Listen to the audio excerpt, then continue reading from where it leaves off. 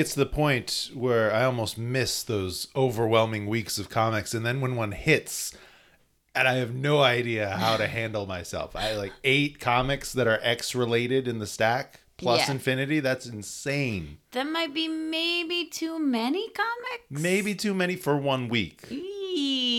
Welcome to the Ex-Wife Podcast. I'm Alicia. And it's never too many comics, says Justin.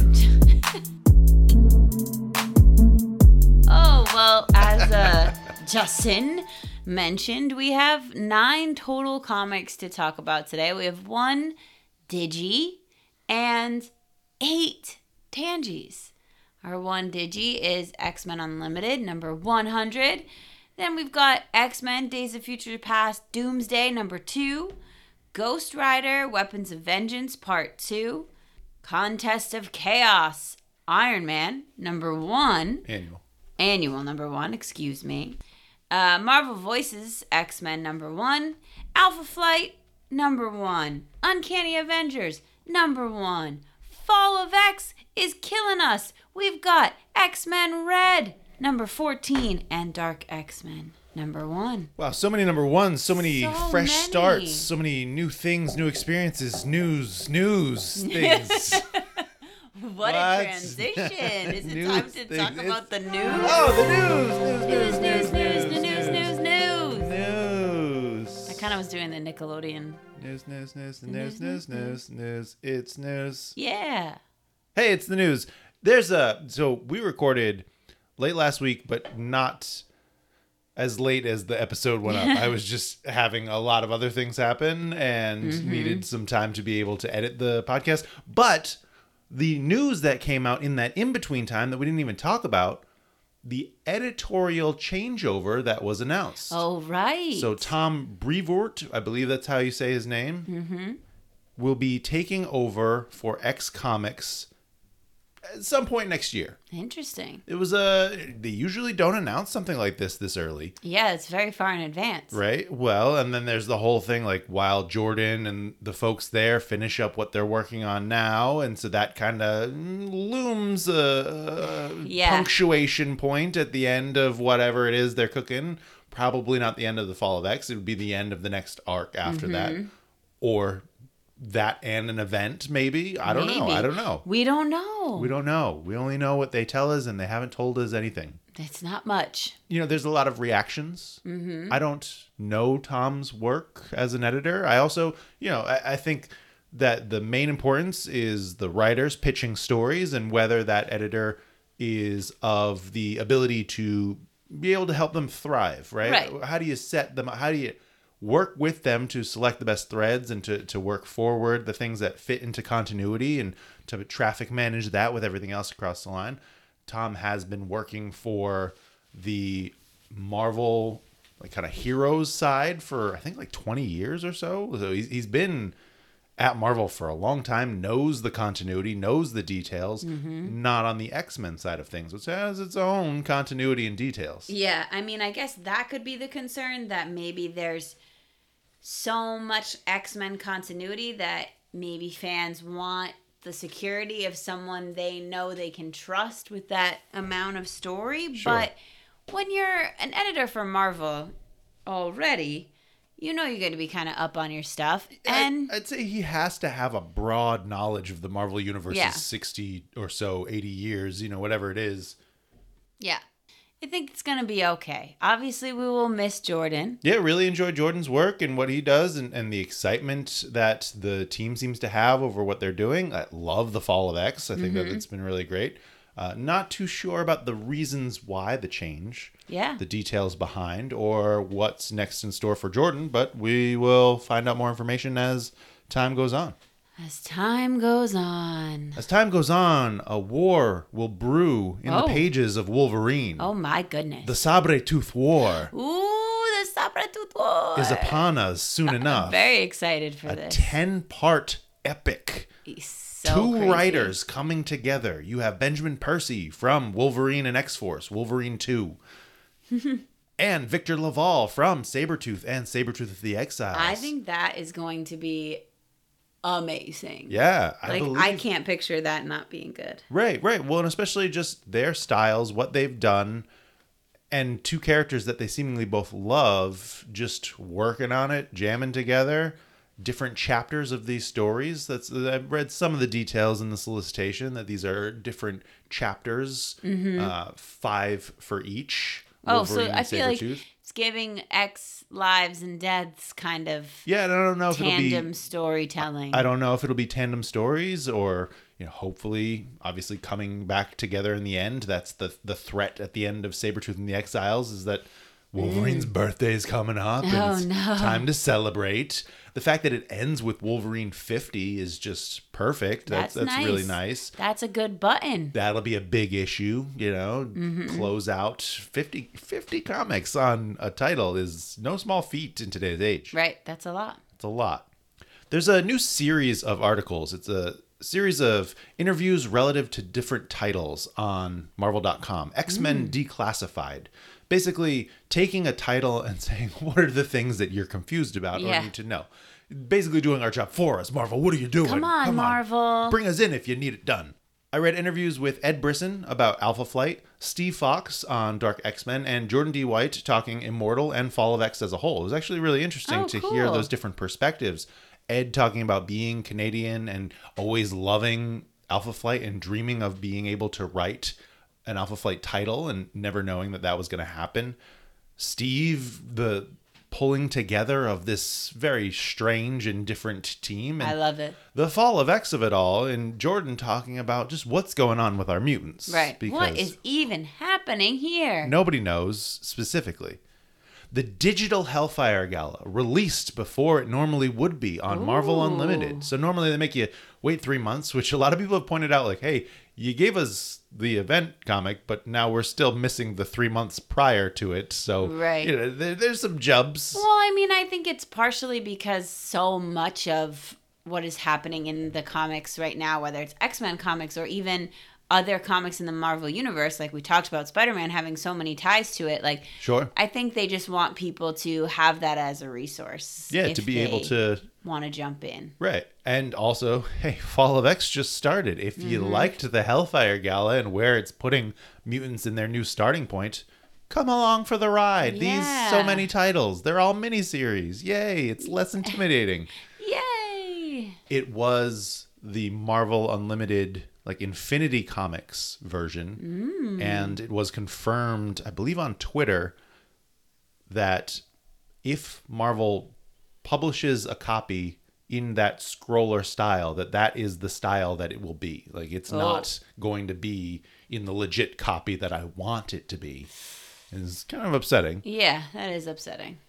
Speaking of articles on Marvel.com, a slew of it. I'm not going through them all just because it seems as though they have taken bits and pieces that you need to know to understand the depth of continuity in our current comics and highlighted specific characters. So Gimmick, Carmen, from Children of the Atom, getting a little important to know Gimmick. Right. Captain Krakoa, where this character has come from, this persona, a little dive into the free comic book day pages that aren't showing up anywhere, seemingly not even in Uncanny Avengers. I had assumed that is just the free comic book day issue. That's it. You get it or you don't get it. They are releasing this, just throwing this in there, I think it was Marvel Comics 0 #1, which is a reprinted version of both free comic book day separate titles in one actual book. Not free. So if you missed it or you want it for, in a nicer version, you can get it now, but you have to pay for it. You got to pay for it. You either get it for free on the day or you come back and you pay for it later. It's like free cone day at Ben and Jerry's, You can get free ice cream, but it's just that one day. Right. It's not forever. Genesis. Yes. Apocalypse's wife, another story. Hey, did you read Ten of Swords? Do you know who this big scary lady Genesis? Is? Right? Alpha Flight. Decades-long history of Canada's premier fighting team. Wolverine and Ghost Rider, their previous crossovers. So this is not the first time that they have crossed over into each other's pages. Ooh. And Cable and Bishop's relationship. And that might have just been one that I missed last week as we were talking about Children of the Vault.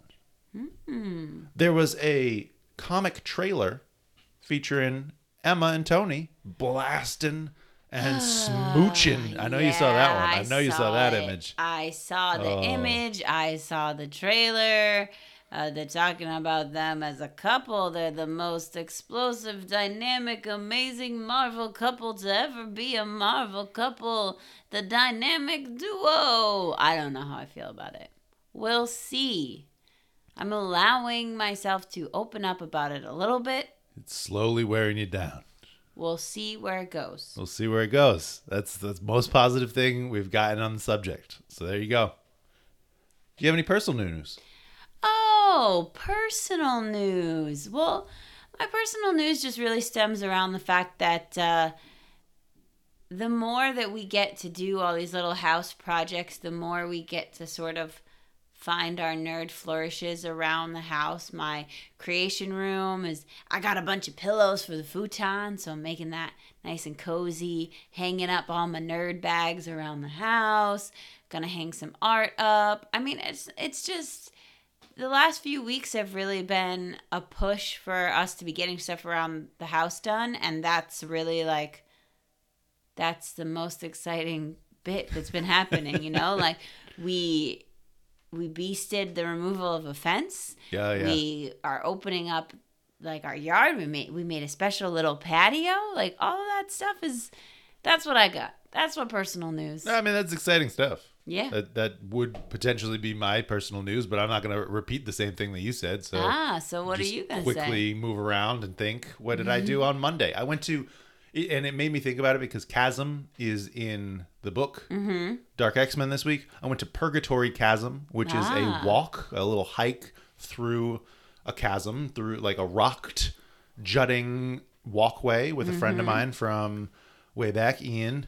And we met up there and walked through nature. It was beautiful. It was really cool and just great times talking and hanging out. Great times all around. Yeah. And then went to Treehouse Brewing Company, which is the best beer I've ever had in my life. So that's a free ad for Treehouse right there. They did not pay you to say this. You Nope. just feel this way. They are welcome to if they'd like, or I will just continue Take some free beer. patron their beers. Yes, absolutely. There's a dwindling number in the fridge, and I am very particular about who I am sharing that with.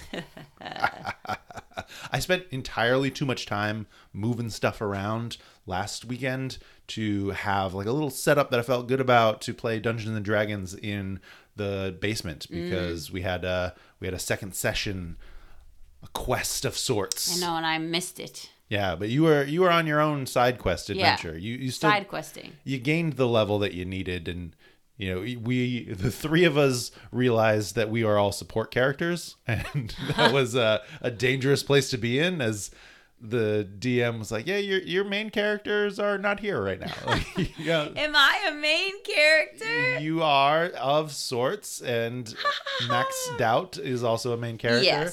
Yes. I have main character energy if I wanted to, but I'm a support guy. Yeah.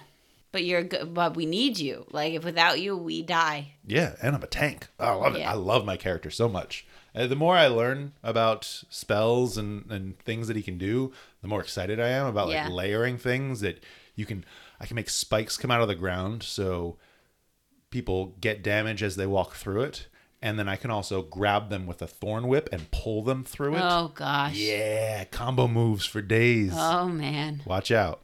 We have a poll. A poll? To bring it back to X-Men news. Oh. 4 comics in this poll. Alpha Flight, Uncanny Avengers, X-Men Red, and Dark X-Men. The order that they are in our review. Who won this poll? Ooh, Dark X-Men. Dark X-Men won the poll. What percentage? It's the first time I think X-Men Red's lost a poll. I'm going to say 62%. That's a big one. 42%. All right, for Dark because there X-Men. was 4. Yeah. X-Men Red definitely came in second. Yep. Followed by Uncanny Avengers, followed by Alpha Flight. You got it. It was actually pretty neck and neck between Dark, Uncanny, and Red early on in the poll. It was the closest the poll had ever been in a 3-way kind of lead off, which was really interesting. You're sniffing the comics right now, and I'm trying to just read through whatever's in my head and Soldier on, but you're Because not they making smell any. good. You're not reacting to me saying things at all. You're just continuing to sniff the comics, and I don't know. Should I have not commented on it? No, tell everyone. I'm I had sniffing the nothing comics. else. I'm I not had nothing ashamed else of to it. go to. We got a couple of general questions. JP Didomasso wondering, this is more of a magic question in general, but doesn't she know magic? Can't she use that to make portals? I think that is a question that I've heard a few people bring up, Right. and I feel like she should be able to. However, I don't think the story would work that way. Well, sure, right? You know, the God of the Machine, you don't want to give them the answer easily. You want them to struggle and work for it. I don't know if she has all those spells memorized, right? Most sorcerers consult books of spells and how to spell cast. I also went through a couple of websites that list kind of the depths of her sorceress magic, and teleportation is not on that list of things that she could do. I'm not saying it's outside of things that she could learn. Maybe it's just something that she's not put effort towards because always having the stepping discs. I remember, that makes sense to me. Like, why would I learn teleportation when I already have that as an ability? But I feel like take up a spell slot when I already have free magic from for my her, character. it's not like Dungeons and Dragons. Sure it is. But I feel like I remember reading something someone posted during the whole Hellfire Gala issue where they were saying like she specifically learned this spell, I think from Doctor Strange. Yep. So I get that question. But yeah, I guess my answer would be, well, why does she need to know that when she's got, stepping discs? Sure. So, right. It's a valid question, though. Valid question. And maybe we'll see something about that in Realm of X when it premieres. We'll see. We'll see. Captain 2 Michael wondering when we'll have a new Pet Heroes book. We now have a Wolverine pet. I mean, Jonathan has been a part of it. Right. Yeah. You also have Jeff, the Land Shark. You have... I saw the Sabretooth Infinity comic where he's playing with Gambit and Rogue's cats. Yeah. Well, not really happily playing. They are following him around because they're very impressed with his cat-like awesomeness and scaring off snakes and wolves and things like that. It was kind of delightful. Sounds like it would be an adorable comic. Yeah. We're here for it, Michael. Loki Sun 22 coming out and asking, which was your favorite book? Dark X-Men. Dark X-Men. Yeah, I mean, sorry, but I loved... Honestly, I loved them all. Yeah, I was pleasantly surprised by the ones that I was unsure of. Agreed. Yeah, there were definitely ones where I was like, oh, I'm not sure about this. But then I enjoyed every issue this week. But Dark X-Men was Dark my X-Men, favorite, yes. hands down. All right. So we're talking books. Yeah.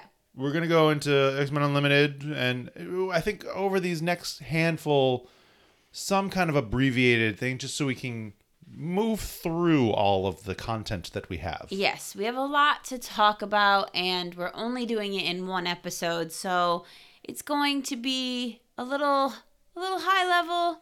What are you calling it now? Worth mentioning. It's to cut to the bits that we need to bring forward, right? Yes. X-Men Unlimited number 100. This was teased as a big thing happening to spotlight the characters that had gone into the X-Men vote. Now we see that it takes place before they all brutally were killed. Yes, pre-vote. Necessary for Pre-gala. storytelling. You can't really tell too many stories with a bag of bones and some blood. Oh, sad. Yep.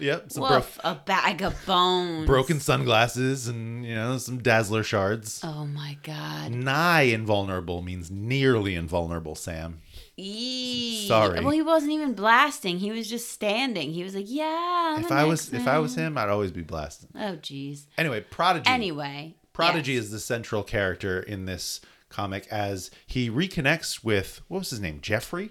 Yeah. So basically, there's a mutant who is resurrected and is struggling with this idea that all of these memories have been implanted in their mind and they don't have any of the feelings or experiences to go with them, and also just feels like a void. Like it was a list essentially that was input, and there's not feeling. It's like reading the Wikipedia page of the last 20 years of history. Right? Because it was also a lot of time that they weren't alive. It wasn't just, here's a recap since your last save point. It's like your last save point was a long time ago and you're in a world that is completely different from yours.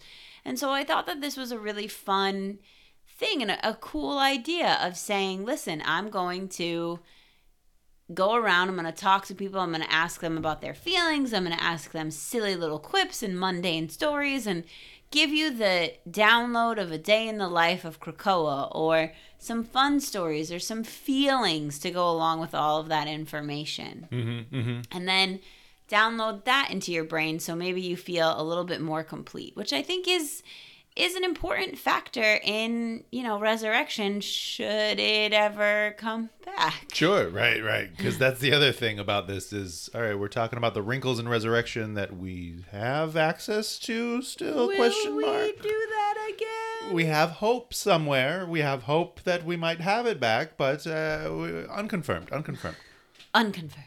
So Jeffrey Garrett was the character who had died in New X-Men Volume 2, number 7, back in 2004. And does not have a mutant power listed. So we'll see. All right.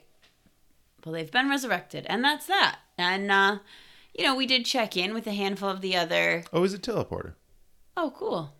We did check in with a handful of the other contestants or the other nominees, and, they're the ones who kind of offered their little anecdotes. Yep. So, along with some other just who's around the island, Kate and Emma making an appearance, Forge being there, and the promise of having Cannonball take center stage for the next issue.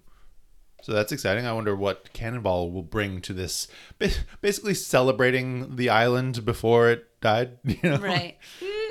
Writers Steve Fox and Stephanie Williams, artist Noemi Vittori, colorist Pete Panzanzis, letters Travis Lanham. This is Travis Lanham. I feel like this is a way for Infinity Comics to still say light and fun in the fall of X. So We're just going to talk about pre-gala. Right. We're just going to live in that space where none of it happened and everybody's still alive. And, maybe we'll figure out where they are and we'll come back to happy stories on the other side. Are you ready to talk Days of Future Past? Doomsday number 2? Yeah, Doomsday number 2. I mean, I, as you know, didn't really love the first issue of this story, but Has that changed? Yeah, I actually really enjoyed this issue. I liked, maybe it's because of the way that this felt like it was more immersed in the world of like pre-Kitty going back, and it was more about like the world as a whole, and I felt like a part of the story versus the first one felt a little bit more like recaps. Yeah. Well, the first one was really setting the time and also starting to explore the fact that this is a time period otherwise not really detailed, right? So this is an alternate universe. This is Earth 811, where we're leading towards what happens in the Days of Future Past storyline. And the bits are really in this one. There are a couple of things that I particularly appreciated in this issue because of how they connect to some things that we already know about continuity. One of the, if not the first appearances of Rachel Summers in the 616 continuity references this experience that she has in the mansion as it's being attacked. The page of Xavier actually being shot with the blam is from New Mutants number 19, I believe. Bill Sienkiewicz is the artist, Chris Claremont, the writer, depicting that assault on the mansion and the fact that they take Rachel. And the last page reveal with the cover for issue 3 is what I'm even more excited about. The hound suit and the kind of terrible treatment that Rachel went through. It's awful to see, but also connects to her story and why collars and things of that nature are so triggering to her. Because of the control put on her by Ahab, who is even given this story moniker and looking just like Ahab as he's coming to say, no, I want to keep this one. Super creepy. Super creepy. And, we get a little tie-up of Jean's arc from the issue before and her funeral and sort of the tension still between Xavier and his students and Magneto and Charles still saying like, something you can count on in every timeline is Charles saying, it's okay. Right. Let Magneto be Magneto. He's just going to be, as the mutants are essentially picked off one by one to a degree. The New Mutants almost all decimated, except for Doug for some reason was on the X-Men mission. Yeah, because the I don't X-Men get it. were gone, and that is why Distracted while the mansion was under attack. And Sentinel literally crushing Bobby. yeah. I do like the happy note that we end with, the last happy day as Piotr and Katya. Yes, yeah, married. because first the X-Men have to come back to find all of the children dead, and then they have to say, well, this is the last thing that we can do. We can have a happy moment, and we can marry each other. And Right. I don't know. I thought it was interesting, I'm older than you. And it's like, not that much older, and it doesn't matter because the world's falling apart. Yeah, we're making it okay. Yeah, I like this title primarily because I love this time period and how well it's playing between what we know and what we could accept as having happened based on what we know happens on the other side. Like, we knew most of the X-Men were dead already in Days of Future Past by that cover, the first cover of Uncanny 141, that's slain, apprehended, slain, deceased, whatever. And Wolverine and Catherine in front of it, right? But then everything else just kind of getting to play in that space. You have a range of time that you can fill in the details. How did we get from point A to point B? What were the steps, and how did it build up these villains that then exist in that dark future? Yeah, and the thing that I liked a lot about this is that because there is sort of already this known skeleton of what this story is or what the world is at this point, I really liked the pacing and that it's moving years at a time. Yep. And we're not seeing just day at a time, so we're getting little summaries, story highlights of days at a time years at a time going forward, and then there have to be so many more years because Kitty and Colossus end up having children. Right. So we've got to get all the way to that point, and this is only 5 issues, correct? Yeah, 4 or 5. I think 5. Yeah. We only have 3 more. So we're going to be following this trajectory of bouncing through the years. We're just going to keep on bouncing left and right, faster and faster. I'm Red X Baby. Will never feel sad for X-Men who die in Doomsday. Eric warned you, and now you're dying. Ooh. I mean, he did. Yeah. But he does have a little remorse in this issue, I think. For sure. I mean, he also always warns you, so right. is it never to be sad? He's always been, hey, they're going to come for us. They will kill our children. That's what they do. They're humans. Well, I think this is cool too, this title page, right? Sure, because right. this is the cover, and now we've got Phoenix slain, but we don't have labels on anyone else yet. So we know that in the last issue Jean died, but now coming back, right, in this issue Kurt dies. So and Ilyana and Amanda Sefton, yeah. Yeah, so Bobby. I'm interested to see as this title page builds, who gets cut off the list. So there you have it. Perfect excuse to do the credits because we're at the title page. This was written by Mark Guggenheim, pencils by Manuel Garcia, inks by Cam Smith, colors Yen Nitro, letters Clayton Coles, VC's Clayton Cole, Jeff Shaw and Edgar Delgado on the cover. I'm excited for issue 3. I just, it's a legend story. Yeah. But in a different way. You know what I wasn't expecting? To Ghost Rider? Yeah, right. This is probably my first legit Ghost Rider issue. And I guess maybe the first one was the 1991 crossover in X-Men, Adjectiveless X-Men, where it's probably the first one on the list of that Wolverine and Ghost Rider article about their previous crossovers. Yeah. So I actually really liked this issue as well. I mean, we're carrying on. We've got Bram. We're getting a bit of more of an understanding that, Bram did these things in the past, and Wolverine and Ghost Rider were responsible for trying to hunt him down then, and then he sort of just disappeared, and now he seems to be working for Orcus. Taking down mutants, and, just gonna go to a baseball game, find a mutant, and slaughter him in the bathroom. Yeah, so while the first issue was really centered in the past and the histories of these two characters, this one moves it up into the present more. Still some flavors of the past to help to give us more backstory for why they're together or what they're fighting, who they are. I thought as a primer for Ghost Rider, these 2 issues in succession have done a really good job at telling me, okay, this is his motivation. This is the uncontrollability of the other self within him that comes when there's too much innocent blood spilled and the number of things that he's trying to do. And feeling the connection, right? Because we've gotten the spirit of variance with Banshee and that kind of idea that that spirit sort of completely took over Banshee, and he didn't have the ability to tap into his own self as much. Right. And this, we're seeing kind of the ability to go back and forth, but when the rider wants something, the rider takes over, and that is what it is. The rider gets what the rider wants. Yeah. And knowing, okay, like these two are on the trail and they seem to keep getting there too late, and so now they're just going to disguise themselves as part of the forensic team so they can find out more. Steal into the evidence.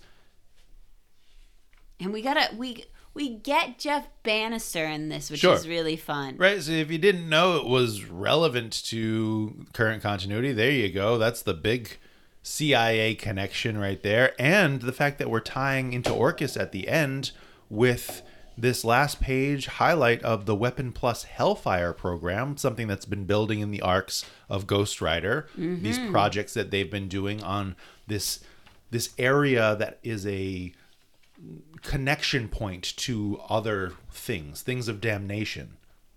Yes. I did really enjoy the fact that Ghost Rider downloaded the information from the guy and forcibly uploaded it to Wolverine, and Wolverine hated it. He was like, next time, just tell me about it. Just tell me it. Just talk me through. Do not fry my brain. I really like the art in this. I think it's really good backstory for everybody, and the details on Johnny that we get. Just excited by the cover of the next issue, plus to be back on the mutant side of things even more than what we have previously been, even though this was pretty mutant relative. I really also like the art and the colors in the throwback pages where we're getting Wolverine in his yellow and blue suit. Yeah.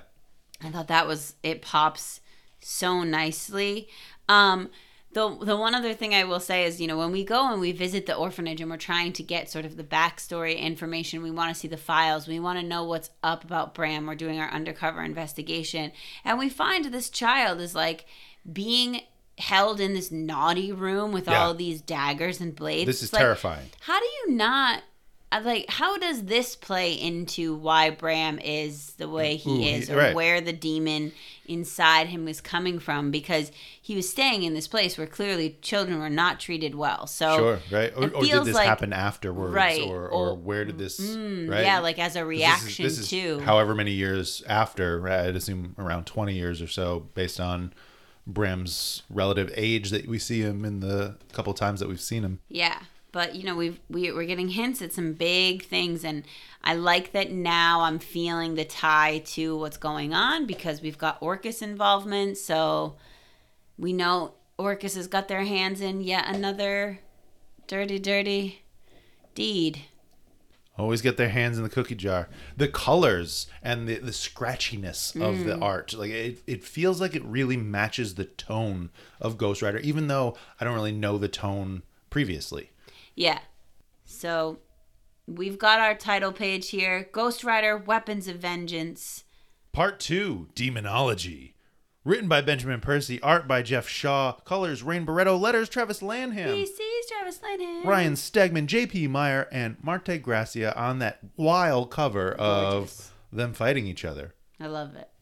And or hugging in some strange formation. They're fighting. Yeah. Are you ready for the one-sided matchup of our lives? What do you mean the one-sided matchup of our lives? Storm should have easily wiped the floor with Iron Man. Well, yeah, but she didn't. And that might just be because I'm a Storm fan, right? Yeah, well, who isn't? Right, sure, exactly. And, I'd imagine if you apply Batman logic to Iron Man, that he's wealthy and intelligent and plans ahead and would have tricks up his sleeve for various lightning nullification. Sure, I mean, he's insulated his suit to be able to fight other things that would otherwise unrule him or rule him out because of the fact that he's in an iron suit. All right. Well, we've got Contest of Chaos Iron Man Annual number 1. I don't think we talked about the first one.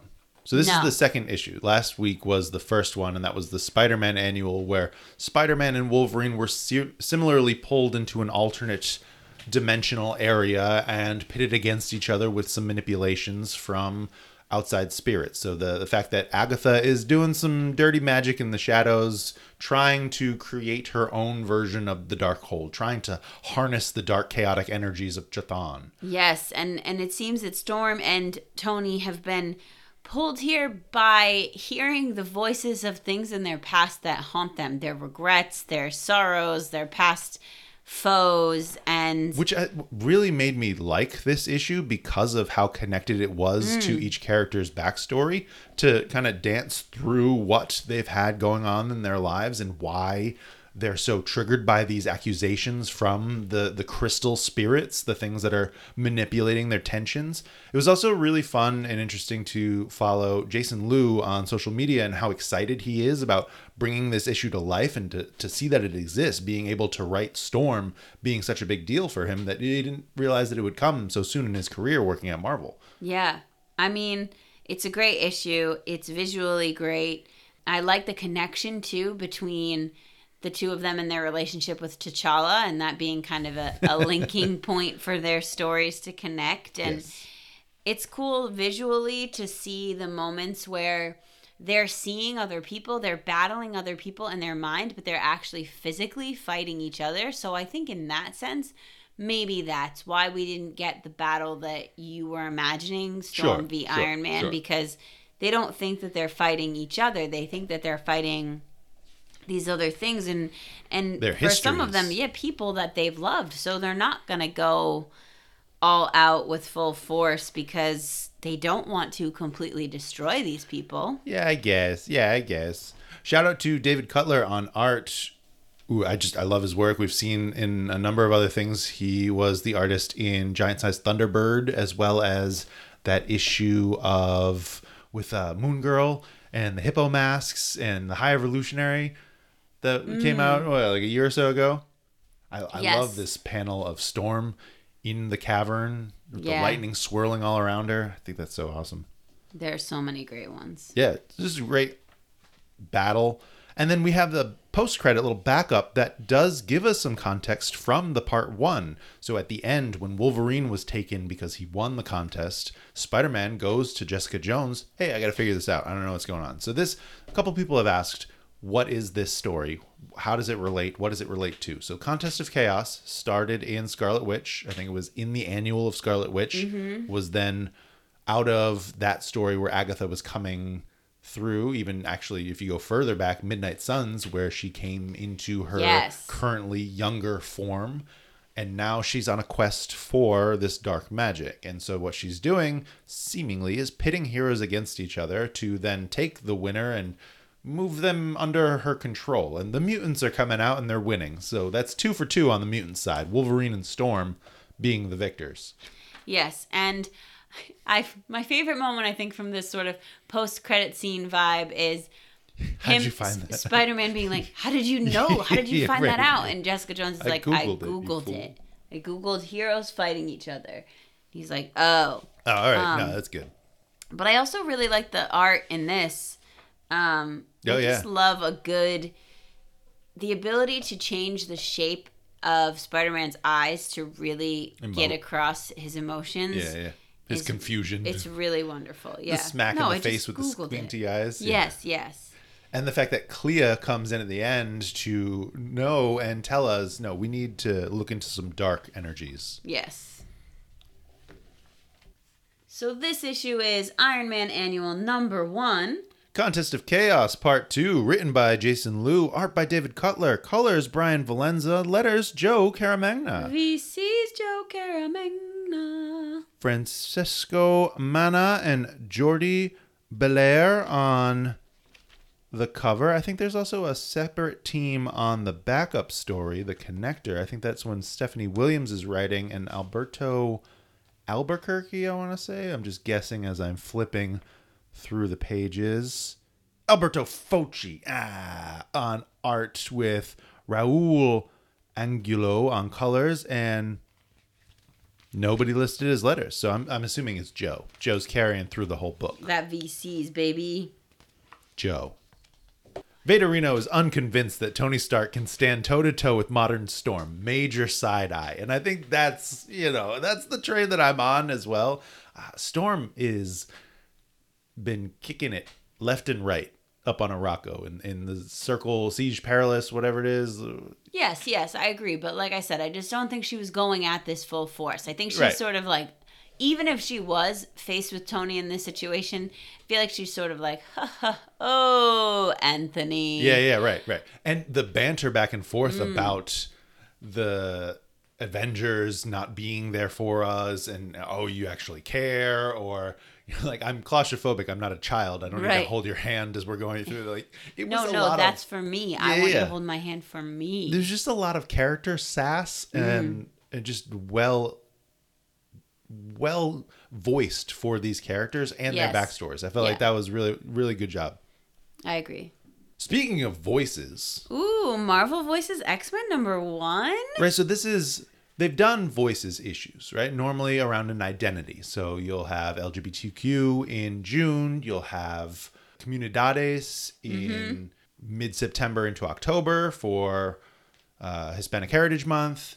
Identity-based. But this is the second that I've seen. One was for Spider-Man voices. Now this is X-Men voices, where you kind of collect all those folks and focus them on one type of narrative. So this is a collection of creators, writers, artists, colorists, etc., who are all representative of different backgrounds and heritages and orientations, sharing their love for these characters and the stories that are impacting them. Often many of these stories dealing with love and race and identity in various different ways.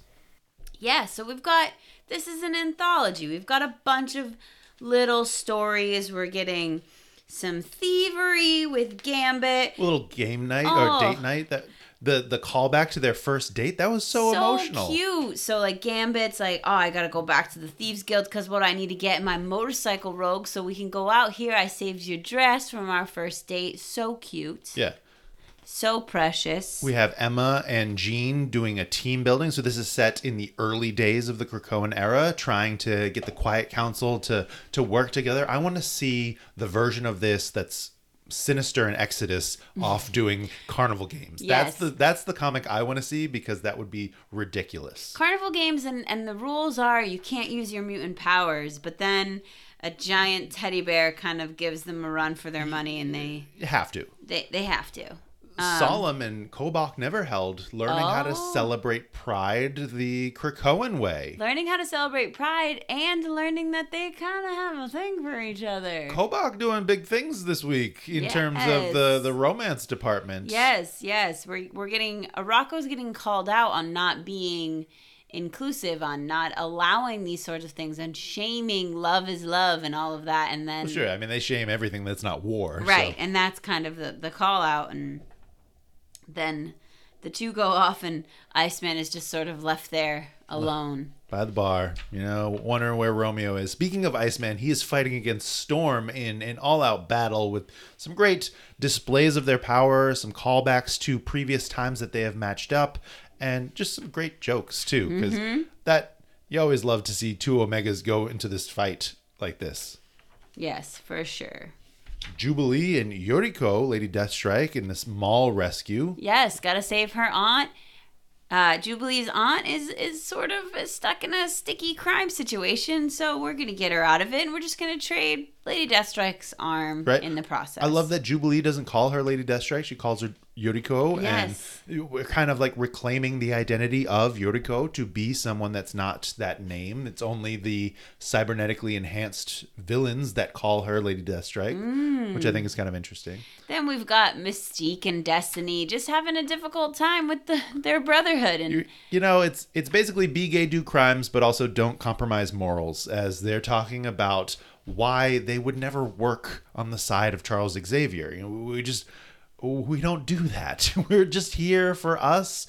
We have each other's backs, and we're doing what we need to usher our people forward. Right, and Mystique is, kind of saying, it's not just that I'm a mutant, it's also that I'm blue. Right. Right. That's a big point for her. She's bringing up, and I just love a good Destiny Mystique, just casual love moment. Yeah, well, especially a classic love moment too. Like, this is before Destiny's resurrection. It also kind of tees up this idea, the X-Men blue, the one shot that'll come out in a handful of months with Nightcrawler and Mystique kind of delving into their history and backstory. And then our final story is a little jaunt down memory lane. Just a Charles Xavier photo album moment. You know, Taking a look. Loved seeing these different art pages with all the teams. This was so cool. We got different moments. We got battles. We got selfies. We got bubblegum pops. We got chess games, basketball games. There's no baseball in here, though.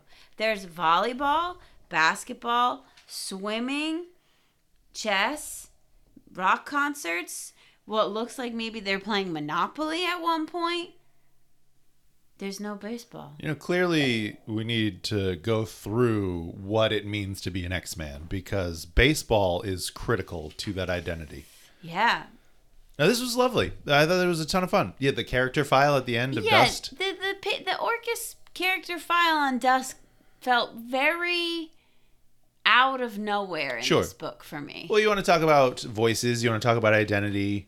Dust is the character that I think fits in all of that, and then teeing them up to take a role in Realm of X. I just thought it was interesting that they would include that in that style. I almost didn't even notice it at first that no, Dust is making an appearance. Yes, in Realm of X next week. Ooh, next up on the Marvel Voices. Avengers. Nobody cares. Avengers. Well, that's rude. Maybe does. Some people do care. Oh, okay, cool, great, good for you. Anyway, the fun little update stories. I just thought that it was a great change of pace from the doom and gloom of everything else. Which don't get me wrong, I love slashing through that doom and gloom with swords and badass ladies. I live for it. But these character stories are a vital part of the big picture world. It's just getting insight into the thoughts, lives, and loves of the universe makes it all feel so much more real. And I love this as a concept for voices as well, to kind of take this mismatch of characters all with one umbrella, right? And so you're getting mutant stories here. Mm-hmm. Yeah, I thought it was great. It was a lot of fun. All the stories were wonderful. I loved them. It's a long list of writers, artists, colorists, letterers, editors, people involved. So we had a couple of questions for a few Marvel Voices stories. Barusu33 wonders, can we just ship Emma and Jean together instead? JK, not JK, ... question mark? I mean, you can ship whoever you want. Alicia's not a fan? No. I mean, they're definitely friends. Yeah, I like them as friends. We see that, which doesn't get a whole lot of detail otherwise. It's just kind of like the triangle relationship, the kind of everybody's fighting over Scott. Ugh. No Good Comics' favorite Marvel Voices story was Evil Mutants, so the Destiny Mystique one. So good, art, story, and message, 100%. I agree, yeah. I think that was one of my favorite as well. Vaderino with the pro tip, read this last. It was so positive and upbeat, and these stories taking place during happier times just felt good and reminded me of the good old days of a few weeks ago, which I think was just hilarious that, yeah, there were much happier times fearing the fall before the fall hit us in the face and killed everybody. They're not dead, Justin. Are you ready to talk Alpha Flight number 1? Yeah, sure. Alpha Flight number 1. I think we might go a little slower, but maybe not even as slow as normal, right? Too much slower. We got a lot to talk about. Still have four more comics. Right. To go through. 3 of them number 1, so they're a little bit extra size. Yeah, that was my other qualm with this week. I was like, what's with 8 comics?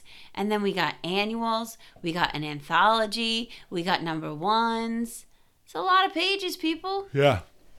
But let's do this, a little bit more in the normal way of running things. How do you feel about this cover?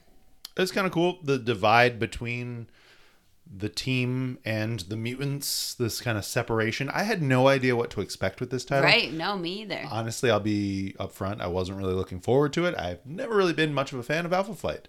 And that might just be my lack of knowledge. Only couple of times that I've read them are the Asgardian Wars and a couple other crossovers with X-Men. I just never really collected the classic run. All right, well, here we go. Page turn noise.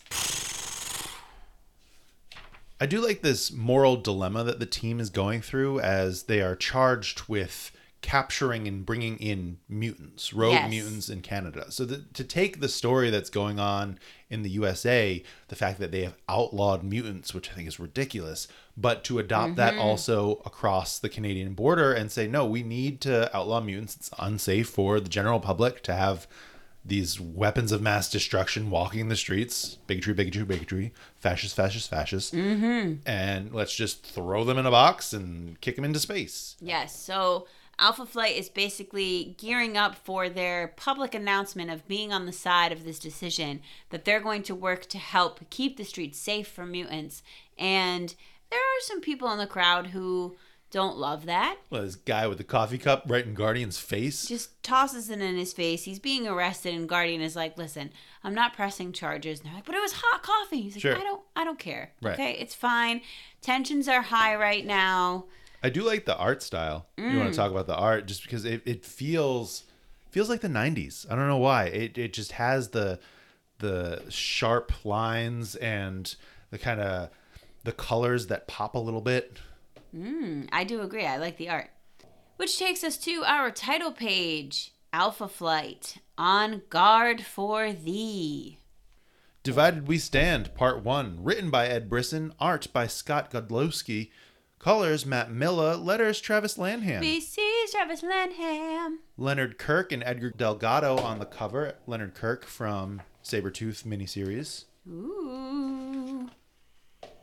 The Box Program. Yes, so not only are we working with the government in an anti-mutant way, but we're also working with Sentinels and, Roger Box Jr., this guy that worked with his father to help develop these Sentinels that respond to his thoughts, to be able to override in case they get a little rowdy. Yeah. I mean, I feel what I'm getting the sense is that a lot of the members of Alpha Flight have conflicting thoughts about what it is they're doing. I mean, it's been brought up to them in that rally situation that there were mutants once on their team. Sure. So it seems a little rude. Good friends, long history with mutants. And I mean, do we want to rip the Band-Aid off and reveal the end twist, or are we saving that? No. Okay. Great. But they're being convinced and sort of forced to just move forward. This is the plan, and don't worry, I promise these robots won't go rogue on you. Promise. That's never gonna happen. Wink, wink. Winkety wink. Let's go to California. What's happening in California? There is Dr. Lucas Peterson is a mutant working on Orcus Tech, being found and persecuted. So what we're learning about him is that he's leading a double life. He's changed who he is. He's got a new identity. He's trying to forget that he's a mutant, and so he's got this job. He's living this life, and Orcus has found out you're a mutant, and we're coming for you. And he explodes his mutant fireball power. He kind of has armor vibes, honestly. It looks just like armor, but just on fire. And jumps out a window and runs away. And we'll catch up with him in a little bit. We do find out in a data page later on that this is Feedback, who is from the original run of Alpha Flight. Great little detail. Now we're back in Canada, and the team, Alpha Flight, has been called to take care of a mutant who's running rampant in the streets. But it turns out that this mutant is really just trying to get away, trying to save themselves, and they don't want anything to do with it. Argent is their name, and I feel like this is the line, right? Where are you preventing damage, or are you causing damage by persecuting and trying to collect these people who are just trying to live their lives? As we head into our square off of the next few pages, the mutant team versus the Alpha Flight team. Yes. And the mutant team takes them down. Yeah, not only does the mutant team take it down, but everybody in the streets sees it and records it on their camera phones. So Alpha Flight's not got a good look going for them right now. I love when Akiro comes in and he's like, I have you short stuff on Puck. He's like, Dakin, it's Fang now. That sounds dumb. Yeah. Okay, that's cool. And to see these characters, these three specifically, I don't know who Nemesis is right now. I don't know. Nobody on the other side seems to, and we'll see if that actually holds up in issue 2. But North Star, Aurora, and Fang all having pretty prominent roles in Krakoan era, you know, through the different titles that they've been on. Kind of interesting to see them all come together in this formation to work for the people that they are from that country. Yes, I agree. And then we're back with our mutant on the run who's contacting his family, having a conversation, and it's the classic, I love you, I just want to make sure you're all right, come home, to find out that Orcus is actually there and tracing the call. The wife is tapping the line, Yes. working with Orcus to rat out the husband who's on the run. You know, that's definitely going to come back. This tense conversation with Department H boss, what's her name? Erica Doran? Yeah. Who is the woman that's been leading the public face of Alpha Flight, and she's kind of yelling at her team for being ridiculed in the streets, not being able to complete their mission and detain the mutant that they were after. And we find... Because you can't do it yourself. Right? We're bringing the Sentinels in. I love Krakoa North. I just love the name. I love the vibe. So this is where all the rescued mutants are hanging out. The big reveal on the last page as the Alpha Flight team comes through the door, and it's said that we're actually all working together and they're going to find us out. We don't need that. We need to get these mutants out of here and out to Chandelar. So what we're saying is they're doing some really good acting in the streets. Right. Oh no, the mutants beat us. Darn it. How could this happen? It's a twist. What's our Krakoan say for our next issue? I was thinking about it the other day when I was reading the comics, and I was like, I get to ask that question again more regularly. How about that Krakoan? What's that Krakoan say, Justin? Divided We Stand Part 2. Ooh, Part 2. This was Divided We Stand Part 1. This was much better than I was expecting.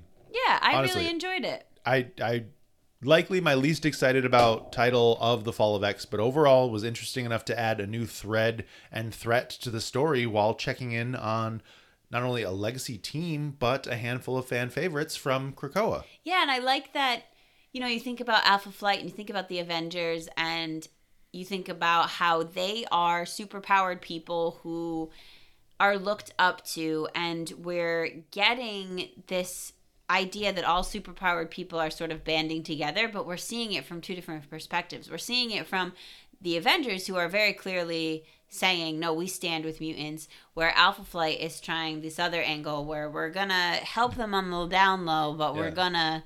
They're trying to do the OG X Factor method, where they're trying to be public-facing anti-mutant, but really they capture the mutants and help them on the side. Which I don't know is the best choice. Because it fuels the public sentiment to be anti-mutant, right? So that's the big part. You're hurting the cause as you're helping the cause, and it's unclear if that is really producing any forward momentum. I mean, you're going to have someone on that team, right? So this woman is going to recruit a team of people to hunt down mutants. Maybe it's better to be on the inside. These are the people that are the symbol of Canada, right? So to say that they are pro anti-mutant, which is a weird sentence to say, is not a great PR move. Captain 2 Michael. So at the end of Alpha Flight, they're good guys, so they're working that double agent life. They're trying to do what they can on the inside by posing as the bad guys on the outside. I guess the real question is, are they double crossing? No, that'd be too convoluted. I hope not. Mandu Mutato wondering, am I into Alpha Flight? I think I'm into Alpha Flight. Do I like this book? There was a number of people that were like, this was much better. This was not what I was expecting. This is just surprising, which we love to hear, right? Yeah. And especially you picked it up to try it out because Fall of X, the fever, the hype, what's going You're on. like, oh, do I got to read all these titles? Do I want to read all these titles? Yeah. The Pikachu catching on to something that I was picking up as well. We're moving mutants to Shi'ar space, Chandelar. Are we building to a mutant Imperial Guard like in Life 9? So back to House of X and Powers of 10. That's where we saw that life with Apocalypse and Moira and the assault on getting the plans for Nimrod. That was talking about the future and all the mutants, or most of the mutants except for that small group, living on Chandalar and being more embedded in the Imperial Guard. I think that'd be an interesting progression to start to see. We've established that as a mutant safe place, and especially with Xandra being there and being who she is, I feel like I've seen some preview art with Xandra in it. Ooh, yeah, I'm interested to see sort of how, with doing that, the rest of Soul essentially responds to what's happening. Right. Madibon was so pumped for Alpha Flight, and it did not disappoint. I love these characters and love that they're finally getting a spotlight again. Fang fits perfectly considering Wolvie's connection to the team. The twist didn't surprise me, but it was a perfectly structured first issue that put all the pieces into play. I can't wait to see where they fall. Hashtag AF forever. Alpha Flight forever. Yeah, no, Maddie, absolutely. This was so much... This was just all the elements put together to get you interested in this as a concept, why this needs to be a story that we're telling right now in a time that we only have so many threads falling from the ashes that was the Hellfire Gala, seeing where people shake out, where are they having some mutant safe places that they could be. Yeah, because there's going to be little safe houses and caches of mutants all over the place that eventually will hopefully come back, rise up. Yeah. Vaderino was fooled, has to admit it, but seeing that Alpha Flight as a whole really are united for the mutants makes me care about this book. Really strong start. I was fooled too. I was straight up like, wow, Alpha Flight. Yeah, right. Reading it, I was like, damn, y'all. I thought you guys were on the side of good. Even... This is where you're at. It's interesting because Guardian was one taking meetings with Henry Peter Gyrick in Sword, right? To learn about what Orcus was. Right. And so that made me wonder, is this because he was in on that? That didn't end favorably for, Henry died, but also I don't think Guardian joined Orcus in any way, so no, but he definitely has some inside information now, and could have been intrigued by what could be done. Interesting. Comic Extracts changed his vote to Alpha Flight for Book of the Week after finishing reading it, which is really interesting to hear. You can't actually, once you vote, you vote. So you can't actually change your vote? The numbers are the numbers. I'm sorry, Daniel. I'm just messing with you. But it sounds great to hear that it really hit you that hard. Yeah. Sometimes a good twist will do that, Yeah. If the story shocks you enough, it becomes your number one. Yeah, I want to know more. No Good Comics enjoyed Alpha Flight way more than he was expecting. I like what they're up to as a team, having some play as the government mule. Also, they brought Fang's suit back. I remember when Wolverine stole that suit from the original Fang in the early Chris Claremont comics. Guess he kept it in his closet and he passed it down to Dakin. Here, bub, I wore this in space once after beating up this guy for it. You could be him now if you want. So Justin, there is a story that happened in the volume 2 of Marauders where Akiro gets the Fang costume, is of the number of fangs, but I honestly like your story. I like your headcanon. It's good. It's good too. That's a father-son bonding moment that we love to see.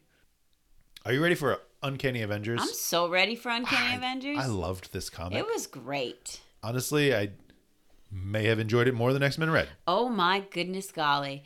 Let's look at that cover. We've got a team of baddies. Honestly, everyone's looking, even Quicksilver, looking pretty fierce, I guess. He's definitely got Magneto vibes in this image, which, doesn't mean anything because he's not, his biological son. Sure, right. But and he's never been anywhere near as cool as Magneto.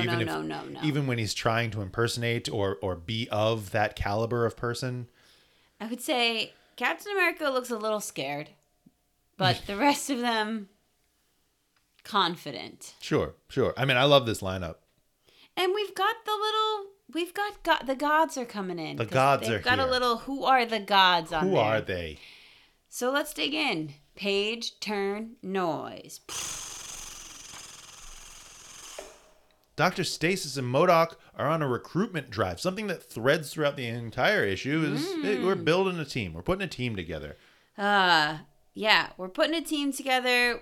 We've got a ship of some kind in this, what seems to be a dark, dingy underground lair not long ago. And we're kind of having a conversation with whoever is inside, who we assume then becomes Captain Krakoa, Right. but we don't know who this person is. And essentially, we're giving them the lowdown of like, hey, we're going to take down the X-Men. Yeah, things are bad. Mutants have taken over. They're basically in charge now, and it's the worst. So please join our cause and be manipulated to think that you're Cyclops. And whoever it is in there is so excited about taking down the X-Men that they burst out of their shell, their cage, their ship, their whatever was keeping them Containment unit. sleeping, and now they're awake and they're ready. And we've got a title page, Uncanny Avengers. Truth and Justice, written by Jerry Duggan, with Jonathan Hickman on the Gods page, art by Javier Garron, colors Mari Holwell, and letters Travis Lanham. VC's Travis Lanham. Javier Garron and Maury Holwell on the cover as well. I love me a Ben Urich side story. Yeah, let's check in with our friend Ben Urich because he's not buying it. No, I don't and that's think. good, because to show that there are people in the Marvel Universe that still have their head about them and are seeing, like, hey, no, MODOK is terrible. Dr. Stasis, I know that face. He looks like Mr. Sinister. Right. Like, this is not true. And it also takes the side of, so this is not produced under the X line, essentially. This is on the Marvel Universe side of the house. So if you look at who is the editor, it's Tom Brevoort, who will be the editor of X-Men in 2024. Interesting. Yeah. He is the editor on the Avengers side. So this is doing its due diligence on bringing in any fans, which, I don't know, if you're an Avengers fan and you saw this, maybe it's because of the name Avengers, but it looks like an X-Men book. Right. Like the number of people on this, even if you kind of put Deadpool and Quicksilver in the middle, I'd say they're leaning a little X, definitely Deadpool, but it just feels like an X-Men story. Yes, for sure. And I really liked that we're calling back to the first time we saw Captain Krakoa and the reveal of Resurrection and Ben Urich's connection to that. Right. And the way that he's saying, listen, I know about Captain Krakoa. I know that was Cyclops walking around in a Captain Krakoa suit, and I know Cyclops. And he's not about to be murdering people and posing for a picture with blood dripping off of his hands. Right. There's something not right about this situation. And Ben is getting to the bottom of it. And he's doing a good job at catching up any non-X readers on the fallout that has happened since the Hellfire Gala. Right, because there are questionable things like, okay, the mutant's medicine is going a little haywire. Going crazy. Things are not great, but this can't be the Captain Krakoa. And we're also getting insight into the way that Orcus is gathering and Getting rid of mutants, and that's not really a good look either. Speaking of that, we are now getting an inside scoop on the Orcus Filtration Center. It's giving me that, I think I said it about the preview art, feeling like Magneto going into the concentration camp in the 2000 X-Men movie. Yeah. Where it's the rain, it's just the hooded figures, the shouting from the Nazis, essentially. Which, yes, here too. The secret warning from our hooded figure as... Wait for my signal. Slice. Slice. That was my signal. Yeah, if you're staying, you're fighting, as Psylocke Canon flips over that hood and using the katana blades, the various swords. I love the note of, normally I have my psychic knife, but I would rather opt for lethal tools to slice people open. Yeah. I also love the image of her sort of like backflipping through the air as everyone's shooting at her and she's just gracefully slicing them up. Right? Trained by the hand. Really getting you caught up on Canon as her teammate, her partner in this, Penance, M, cuts through and helps people on the other side of the fence. Yes, I love that silhouette of M just like standing in the hole of the fence. Yeah. While everyone's running away. Looks so much like she's gonna come for you and kill you, and she just might do that, Orcus. These are some really great action sequences. This fight that Psylocke is having with these agents, the stab through and then kick off the sword with the crack behind her in the letters. Just however many actions that she can take on with these people. The bottom panel where the sword swipe, you can see the swipe still moving through the air as the sword has already passed through it. It's pretty nice. It's pretty good stuff. And who else is here? Captain America. Right. Psylocke assumes that Cap is here because you love to defend these people who love humans, who kill our children. But no. I'm throwing that shield straight past you to the Orcus agent behind you. Right. I love this call out from Psylocke. Hey, let's make it a fair fight and get the rest of the Avengers in here. I could take you down easily. Well, actually. Yeah.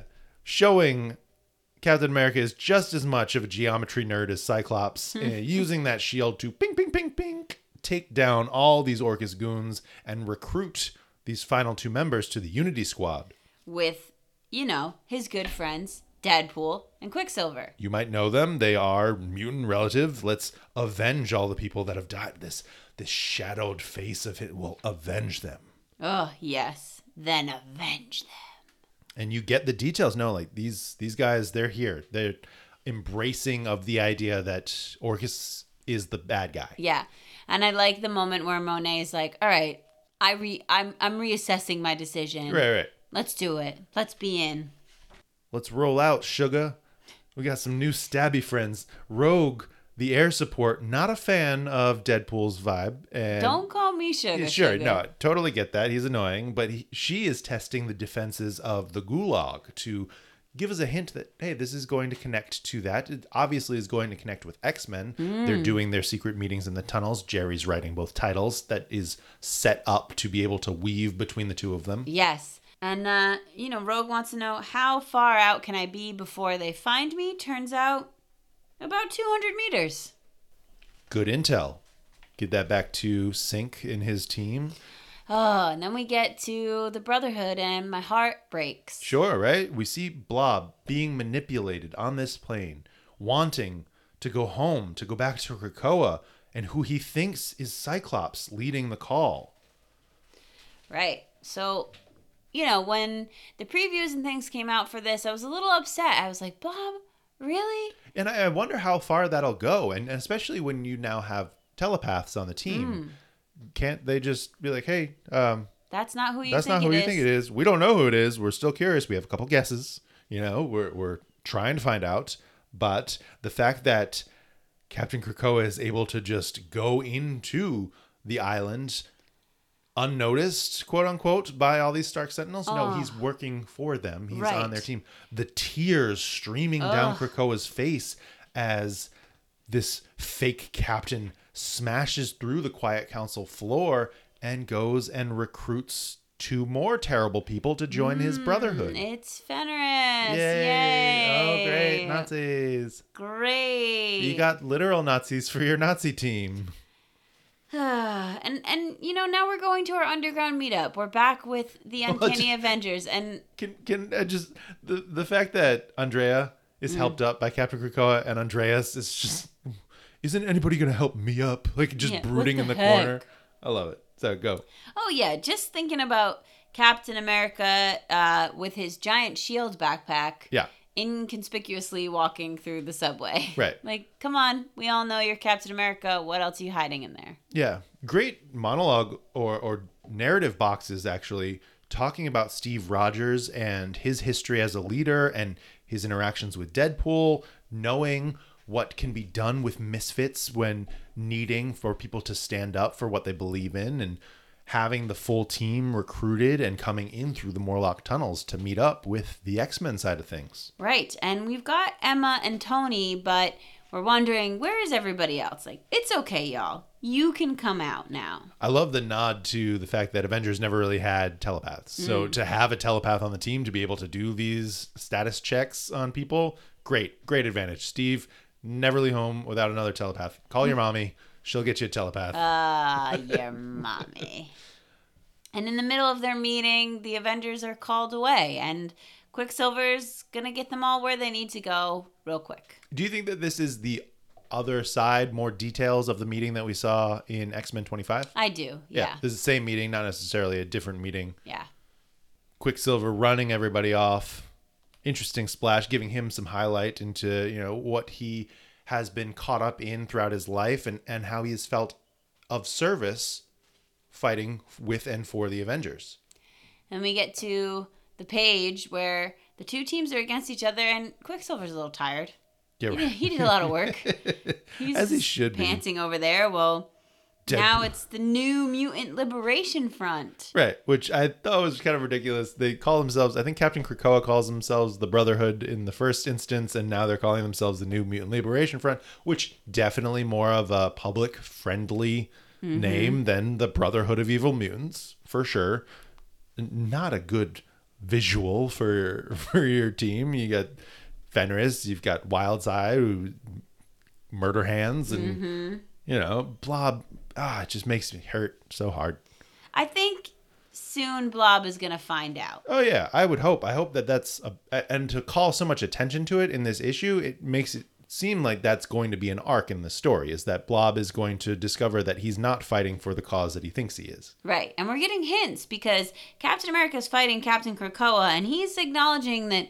I know this guy's not Cyclops, and I know he's a little bit stronger than he should be if he was a human, so something's up here. Right. Well, there's the detail about the suit giving strength enhancements, right? That the suit was actually meant for the Dougs of the world, the people who don't have battle ready, even though that's Bull, and we've seen Doug use his powers to match and fight to be able to read the body language of someone like Captain America, who does a lot of hand-to-hand combat. But yeah, this yikes. Cap v Cap with the crack on the last page. Just breaking Captain America's arm, just destroying it, and we'll find out more in our next issue, I guess. Yeah, we have this data page op-ed from Dr. Stasis that we've seen before in the pages of X-Men, basically just working the public in this campaign to seed distrust in the mutants, in their cause, in their lives. Yes. To let you all know the mutants are bad, bad guys. And I'm here to save you. I'm Dr. Stasis. Meanwhile, in the House of Ranks and Numbers... Yeah, we get our one-pager from Gods as someone seems to be smuggling Tesseracts to this Earth. They found a Tesseract in someone in their little autopsy area. We're gathering all these Tesseracts. It just seems like a questionable choice. We're trying to get all those eyes on Gods, putting these one pages in various titles. Just, hey, there's something big. It's happening across not only this universe, but connected to the multiverse in ways. What's that Krakoan, babe? What is it? New Avengers. Ooh, with an interesting preview image of a cover where Rogue seems to be fighting against Captain America. Yeah, I don't know. Questionable. Concerning. I loved this so much. It was great. Yeah. It just really lays out the idea and sets up everyone's sides. Yeah, right? And it had a lot of really nice dynamics, you know?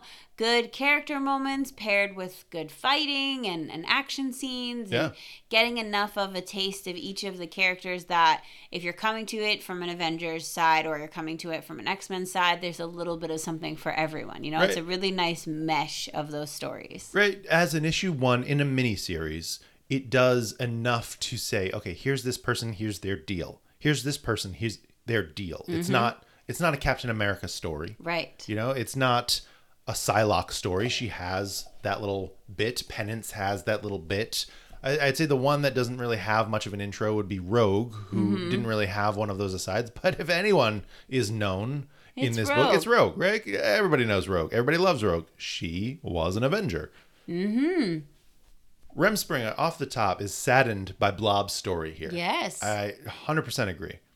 I can't wait for Blob to find out that it's not Cyclops and to just rip Captain Krakoa's helmet off and just expose who he really is. Punch him in the face. Yeah. Rodro thinks they know who Captain Krakoa is. Ooh. I think it would be a smart choice if I'm right, but they don't say what their guess is. Oh, dang. The suspense continues. I must know. Pete Woods, 86, still thinks that's Baby Cable rocking the Krakoan outfit. Could be under mind control, could be how long was he stored in the, I don't know. The only reason I timeline. don't feel like it's baby Cable is because what I feel like is they stole a spaceship or something from somewhere that this person was already encapsulated in. I think that was in Dr. Stasis's lab. And so wherever that containment unit came from, it was then moved. So they've been seemingly in containment for a long time. Kid Cable only showed up the day before the gala. Right. This is like however long ago. I'm open to it. If it's Kid Cable, I'm excited because it actually does something with that plot. I'm not sure. But if it's not him, it's Evil Cap from Secret Empire, which is another good guess. Probably one of the two frontrunner guesses of who this could be. Evil Cap from Secret Empire or Nuke, who is the other potentially fan favorite. Who is this guy? I don't know who Nuke is. Or Evil Cap. No, but at least I can understand that Evil Cap is an evil version of Captain America. Nuke means nothing to me. Super soldier. Okay. Evil. Revved up on drugs. Beta Reno has a second vote for it's definitely being Hydra Cap. Come on. Poor Fred. I hope somebody reaches the guy before he does anything wrong. Like, he deserves better. I agree. Yeah.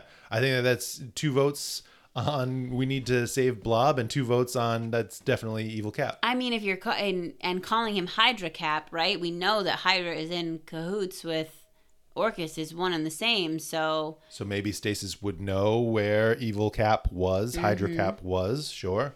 The Pikachu said that fake Captain Krakoa is definitely somebody who pretended to be Captain America, but which imposter? Those two having previously been fake Captain America. Or, maybe Bucky somehow. Oh, no, I hope not not. Bucky. I hope not. No, he's it's been not. through enough. Yeah, he's doing other things. I'm pretty sure he's on Thunderbolts or something like that. Also, they're calling that Rasputin is going to lead an attack on Nimrod at some point. Is this why Kate's looking for Polaris and Sunfire? I think Jerry's collecting his big guns. Right? Yeah, The guns are everywhere, and it's like, hey, the people that were on the X-Men rosters of the Krakoan era, you're still X-Men. We need you. I need Once you now. an X-Man, always an X-Man right now. Once you've been on my roster, you're always technically on my roster. I can pull and use you whenever I want. Love to see it. Comic Extracts thought Cap's intro was so dynamic. Hell yeah. Love to see his shield ricochet off all the Orcus bros. Absolutely. And then they went in to say, after the gala in X-Men 25, the violence we see perpetrated against fascists feels satisfying when I read it. Like, hell yeah, hurt those racists. But that feeling and reveling in the violence is double-edged. The era is raising some powerful questions. How am I supposed to feel about the loss of the ideal presented in the first law, the kill no man? Life just becomes cheap, and that means everyone is losing. And that makes me sad in a way different from the sadness I feel from a character loss, for instance. So I think it's interesting. I think the whole, even at the start of Krakoa, those rules, the kill no man rules, didn't apply to Mystique, right? Didn't apply to X-Force, didn't apply to the war captains. I would 100% say that this is war. I think that it's hard to navigate that. You see it in Uncanny Avengers, you see it in Dark X-Men too, the way that they are mercilessly coming for the Orcus agents.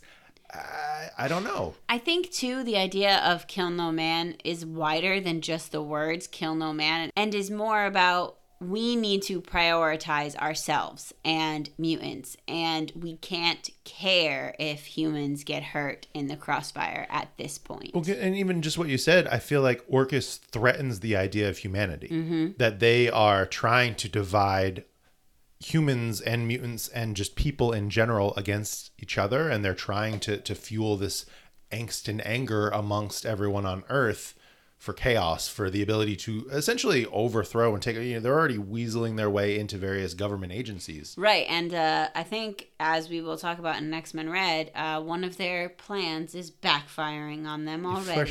For sure. Danielle also wanted to see a little bit more personality and character focus in Uncanny Avengers. It does everything that it says that it's going to do, great fighting, intriguing villains, snappy fight dialogue, but, with a little bit more character arc story. I think that's good to see, and hopefully we'll see that further on. I think I hard think to that balance will come. that. Where we were talking about little pockets of introducing our characters as we assemble our team. Hopefully we get a good juicy narrative for a couple of them as they go through the rest of this title. I agree. I hope that happens, and I have faith. I think it will. Yeah. A.M. Friedrich shouted, "What's in the box?" Seriously, though, who do you think Stasis and MODOK just recruited? I've said it before, and I'll say it again. Cameron Hodge. I feel like that's one of the few big bads we haven't seen in this era yet. Maybe Bastion? Which I think is interesting, right? So Cameron Hodge, we've only seen kind of a robotic representation of him that we saw in Hellions early on. Yeah, way back Right? when. So the original Cameron Hodge, the still seemingly technologically enabled, demon magic fueled, hateful guy, could be around, could be somewhere, could be a great surprise. Bastion would be wild. That would be out of left field. I do like the idea, though, that it is a more Avengers or Captain America centered person, because I like the idea that it's not a mutant problem. Right. You know, it's like they're Marvel attacking more than just the mutants here. So, I don't know. That intrigues me to think that it could be someone else. Also, Adam is wondering, where is Sinister? I think it's interesting that Captain Krakoa would take Fenris out of the pit and not even address the fact that Sinister's down there. Though I guess all the Essex clones kind of hate each other, especially Sinister and Stasis. So maybe that was part of the instruction. Right. And we do know that Shaw was working an angle with the pit and had said, "Oh, I'm gonna take out Sinister. I'm gonna do something with that, and then maybe let's see how much Orcus wants for Fenris." And so maybe he just didn't get to Fenris yet, and they were like, "Oh well, we're just gonna go down there and take them ourselves. We're just gonna do what we want." Yeah. Ja Rivero is checking, are Fenris in Dark X-Men and Uncanny Avengers? Am I missing something? And it actually points to a bit of a continuity slip, as somehow they were in the pit at the end of Bishop War College, but then they're out of the pit before Bishop War College Volume 2 is hinted at in the voices, because the days and how they stack in that backup story in Dark X-Men. And then they're back in the pit to be recruited by Captain Krakoa. So it's kind of like a, when were they where, at what time? Well, my understanding is when they're coming in to Dark X-Men, this is when the Limbo Embassy is first established, which is before they go anywhere in War College. Maybe before they start working with Orcus, they say, "Hey, I'm going to go see if I can get up in the Limbo Embassy," and they flat out turn them away, which then would lead them to why they would want to work with Orcus. So the one hiccup with that is that the next day hints towards that Marvel Voices story where Gimmick is seen. And so that's at the end of War College, when they would already be in the pit, because Bishop's already working with his second class of War College students. And they're only one day after each other. So it's like, when did one happen and the other happen? All right. But yes, Fenris are in both titles. But that Dark X-Men call to them was before the fall. Yes. And where they're at now in Uncanny Avengers is after or during. Right. Yeah, that's current. But they make an appearance in both titles, but they're not side by side simultaneously in both titles. The positive fan isn't a fan of M as penance. We have enough stabby people. It makes her less unique. And I kind of agree. It kind of reduces M, she has a ton of powers, to just finger claws and stabby stab. And especially to have Psylocke pulling guns on the telepath connection between everybody. That kind of takes away another part of her. It reminds me of Rogue being just the brawler and not really the power absorption person when on a team with Sync. Like, what is her identity otherwise when there's someone that already fills that role? One More Summer thought it felt redundant, which I think is an interesting idea of, okay, redundant perhaps to the opposite side of X-Men 25, which showed us some of these other things. It reminds me of when two issues in an event tell around the same point, right? You get more specifics for those particular characters in each issue, but there is a little bit of overlap. I didn't really feel like there was a lot here. No, I didn't either. And I feel like this did a really nice job of building the team. Yeah, and having its own unique purpose versus what X-Men's doing on the other side. Counseling with Mr. B absolutely loved Uncanny Avengers. The art and story was beautiful. I heart Rogue and M. Yes. They're great. X-Men Red. Not gonna lie, kind of disappointed by this book. Didn't enjoy it, because I did like all the books, but this was, of the four, probably one of my least favorites. I would agree. And I think it's because a couple of reasons. It does not do what X-Men Red normally does. It's big picture.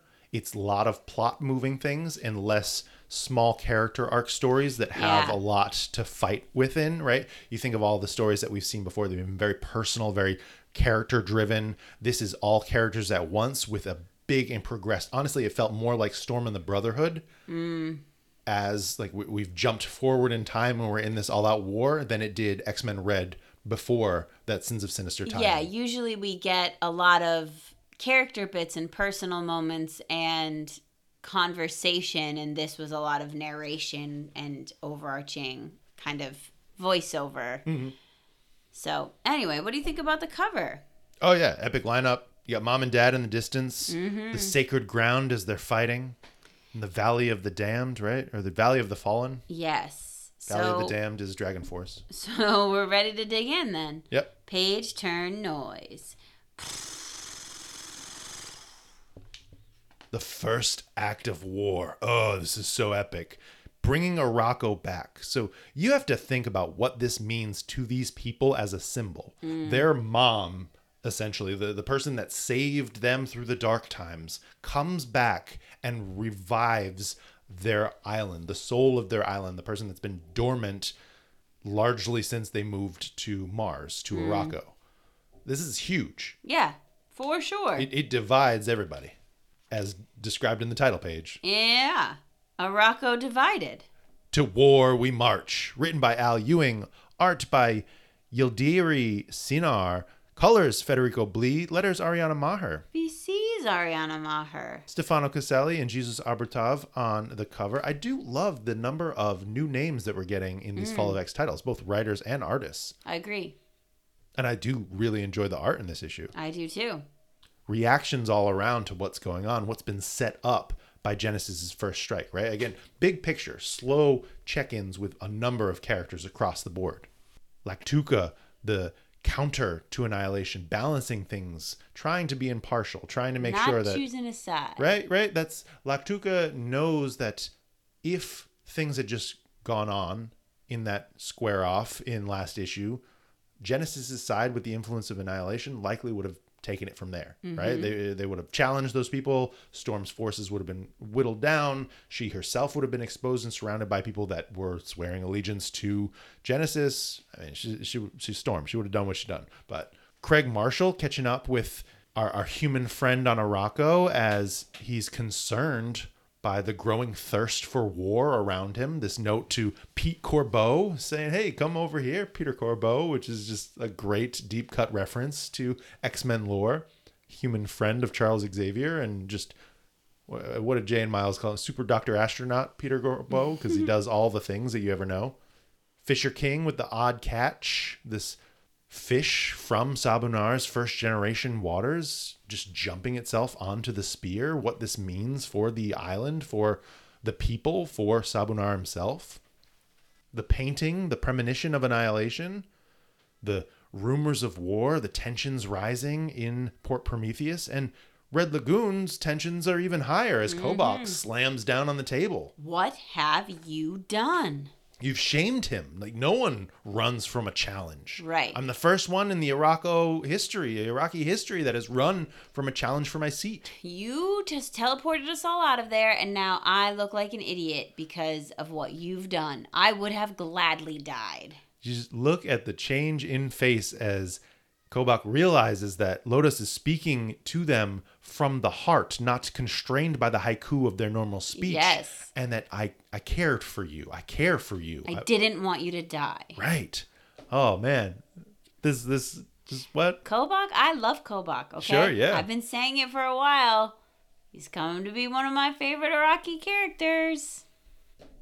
He grows on you. Like all the spikes on his back. Berto. Ooh, coming in post-gala. This was intense. This was just the devastation, the shock on his face, the secret Earth business that he alludes to that pulled him from the gala, but we don't find out what it was. No. Right? The effects of Xavier's movement, the fact that him resisting was difficult. Right? They gave him a telepathic hangover. I love this detail of Storm conjuring water into a glass and giving it to him. I thought that was so great. And just everyone's dead, and Orcus did it. Big mad. Yeah. Which I think is important, like we need to see how Storm is going to feel about what is happening because she has chosen to focus on Arakko. So now we need to see the aftermath of that decision and how her not being there at the gala is going to affect her and what choices she's going to make because of that. Yeah. Oh, yeah. Storm running through the hits. Orcus trying to use Genesis, the influence of Sabunar, all these things that are working against us as war is coming. War is here. And the new history of Arakko tells us our X weeks time jump.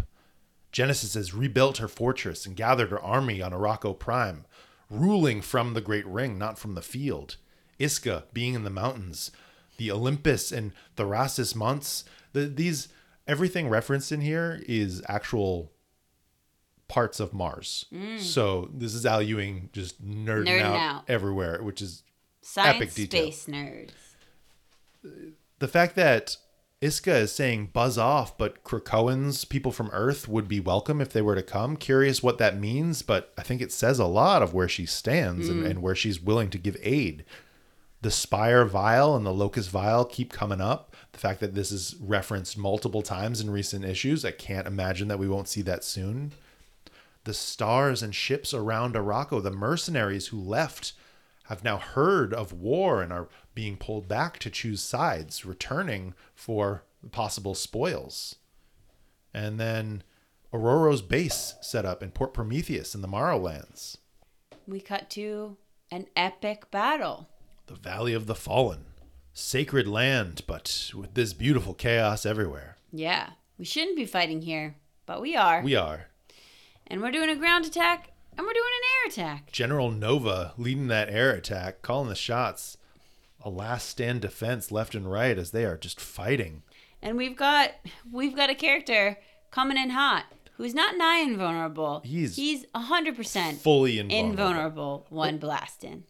Orden the Omega rocket, the living star, the Iraqi cannonball, is flying in over Iska's territory. A terrible miscalculation that he has made, as Iska has let it be known, no, these are my mountains. You cannot come through here. I shoot you in your mouth and you die. Listen, I don't want any of your business. I don't want my sister's problems. I don't want Storm's problems. I want to live on my mountain alone. And if you are going to involve my mountain in your treachery, I will kill you. Okay? I will kill you. Thank you. Goodbye. I love the irony of this basically being Cannonball and Berto having to deal with it, especially him being so torn up about the fact that Sam is dead. And we know that Sam is actually dead. Right. Because of the people that died at the gala. Right. The ones who are, Mortal X-Men, who knows? They're wherever they are. Yeah. All of Arakko fights together as Storm comes in. Oh, the spread here. Storm is the warrior goddess. It's so badass. Look at that cape. That Magneto cape billowing in the background. Why? Because it's amazing. Aurora has the air, bringing down the statues of Apocalypse and Genesis. Yeah, out with the old baby. I'm done pretending this stuff matters. Seriously. Ooh-wee. Another data page. Another history book page. Oh, Stormside, the freedom, but still adventure if you want it. They're kind of spelling out, what are the sides fighting for?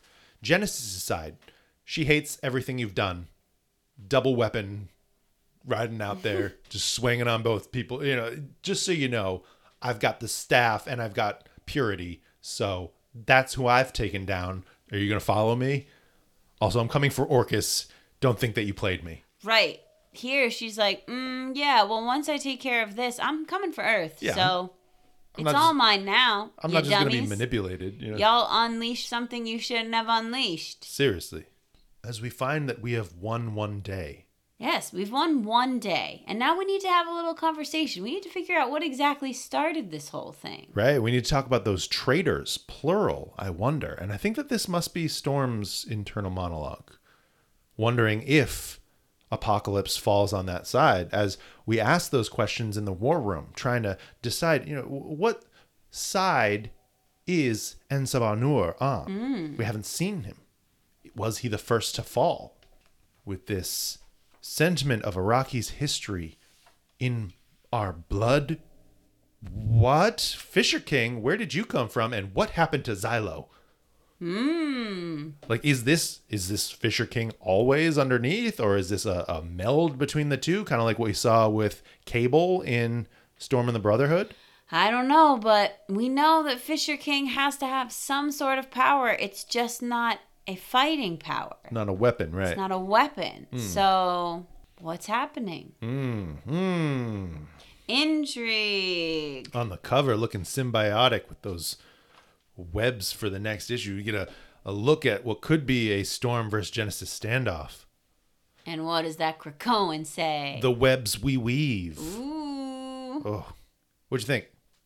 I mean, you said what you thought at the beginning. I said I didn't love it, but I think it was more so that the beginning was slower than I wanted it to be. It took longer for the issue to like rev up. Yeah. But once it got going, it's great. No, I mean, I completely hear what you're saying. I felt a little bit too. I think we escalated things really quickly. I think we jumped into the war, right? We jumped ahead in time. The build up and the kickoff, that was last issue. The threats were issued, and now Genesis makes her opening move on Arakko. This was a different kind of issue, but also reminded me, like I said, Storm and the Brotherhood having to catch up with all these details, all these people, all these moving pieces, and how things had progressed through action. Like, I wanted more of the character intrigue, but I'm glad that the plot has been completely set up and we can now play in that space for future issues. Yeah. The sides and Genesis's long game, plus all the current missing players. Based on the covers, we'll likely see those Children of Apocalypse and Genesis in the near future. Do we get a Storm versus Genesis battle as teased on that cover for next issue?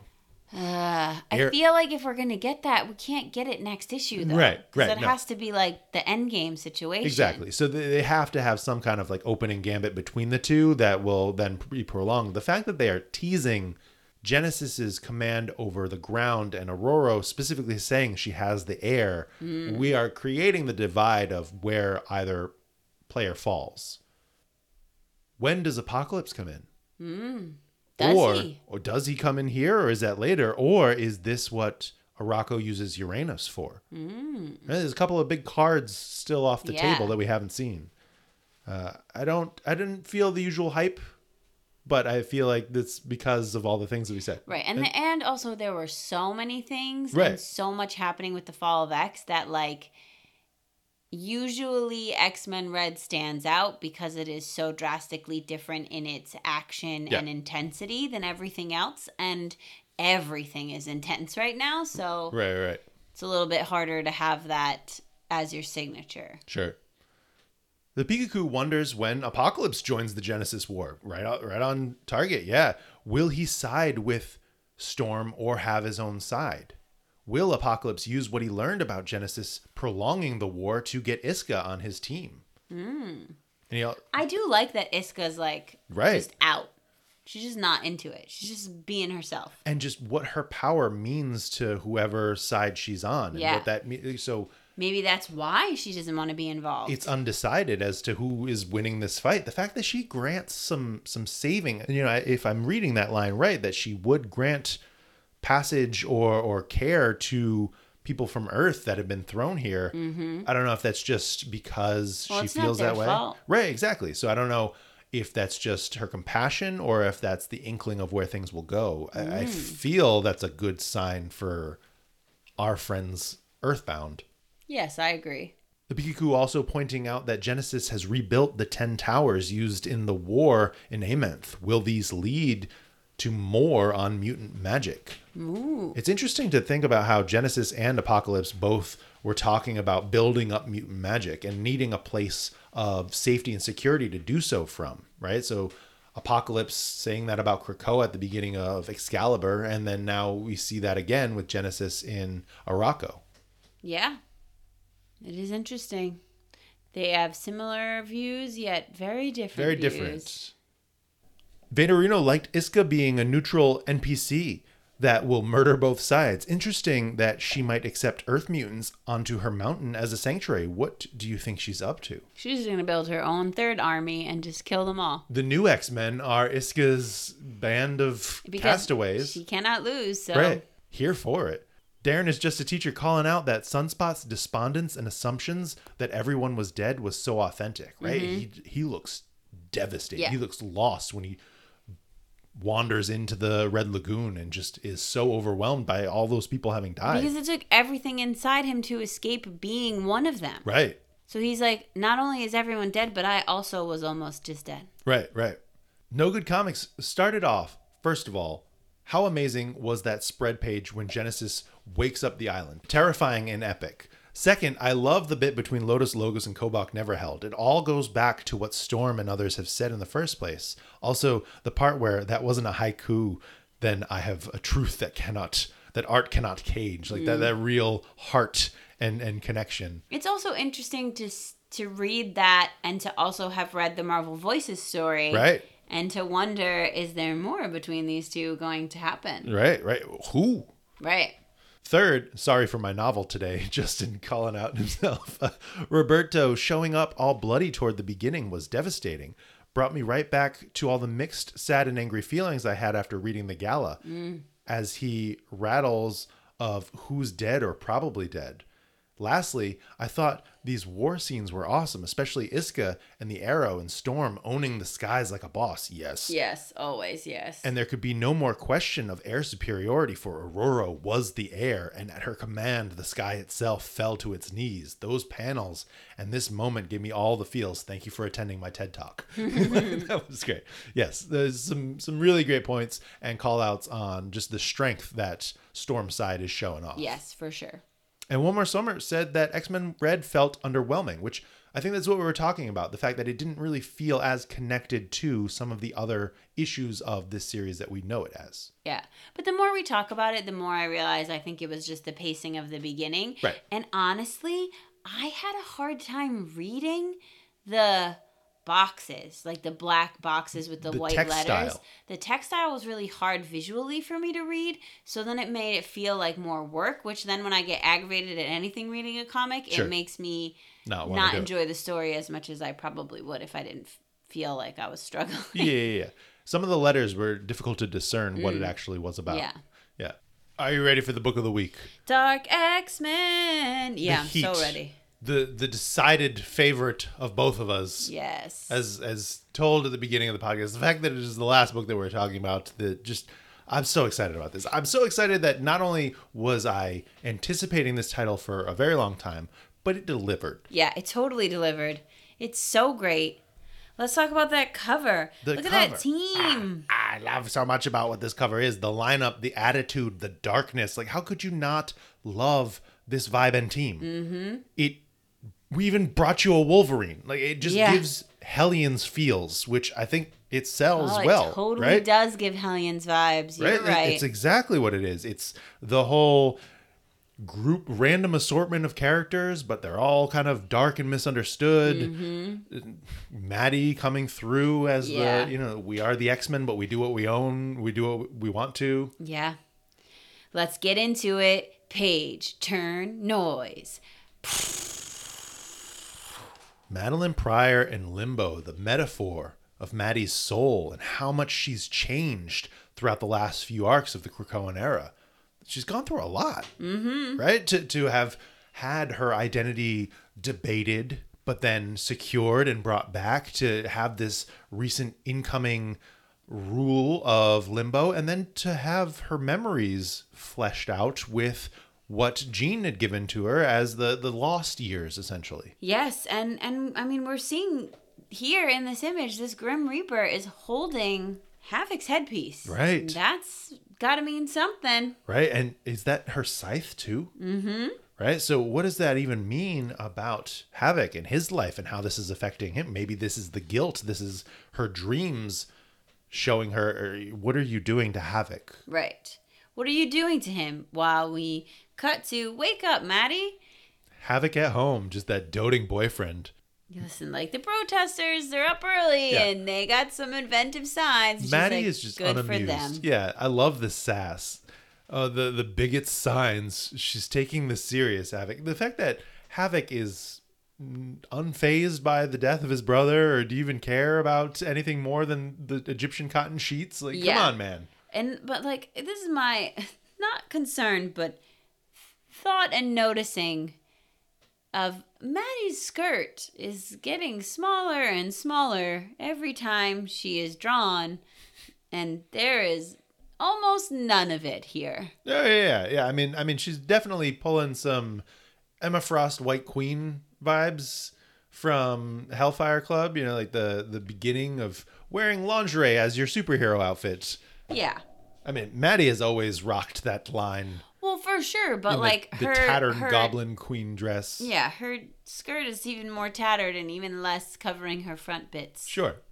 But she's doing business. She's gathered all the misfits together. Monsters, misfits, and freaks in this safe haven, this anti-Krakoan crowd that has been collecting even before the gala happened and all the destruction of the island. The big opening up of who else could be here and what could be done with these characters. Like, this is the potential for who could show up is nearly limitless. It's so cool too. And you have so many opportunities for characters that otherwise are not in mainline books because they're not the front-facing X-Men characters. You have like the dark misfits, the people that who you not having seen Fantasia being here, Zero being here, Azazel, right? Emplate. There's so much just here on this page to set up. Like, this doesn't have to be a mini, guys. We could keep on going. Yeah, let's keep going forever and ever. And hey, Maddie, what is this thing? On to the secret room that Maddie is showing us. But first, a title page. Hear how they scream for help. There is a kingdom.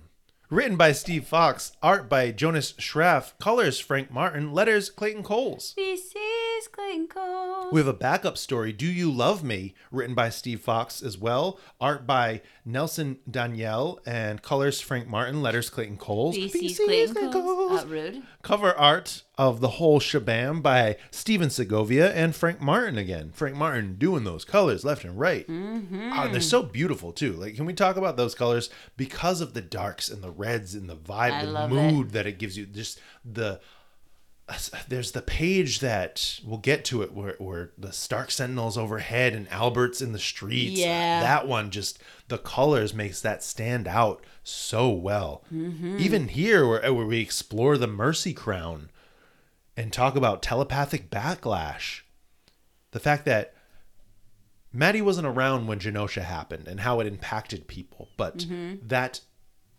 mass death waved out to telepaths. Right. But the night of the gala, she didn't hear anything. Jean was the only one she felt died. It. Which I think is interesting because more than Jean died. We know that confirmed on page. Maybe it's her connection with people or just the difference in volume, the difference in power of Jean and the fact that she's often shares connection to other people. I don't know. Interesting. This Mercy Crown. It's basically a demon Cerebro. Which I love. It's so beautiful. It's so great. That's great. Let's go.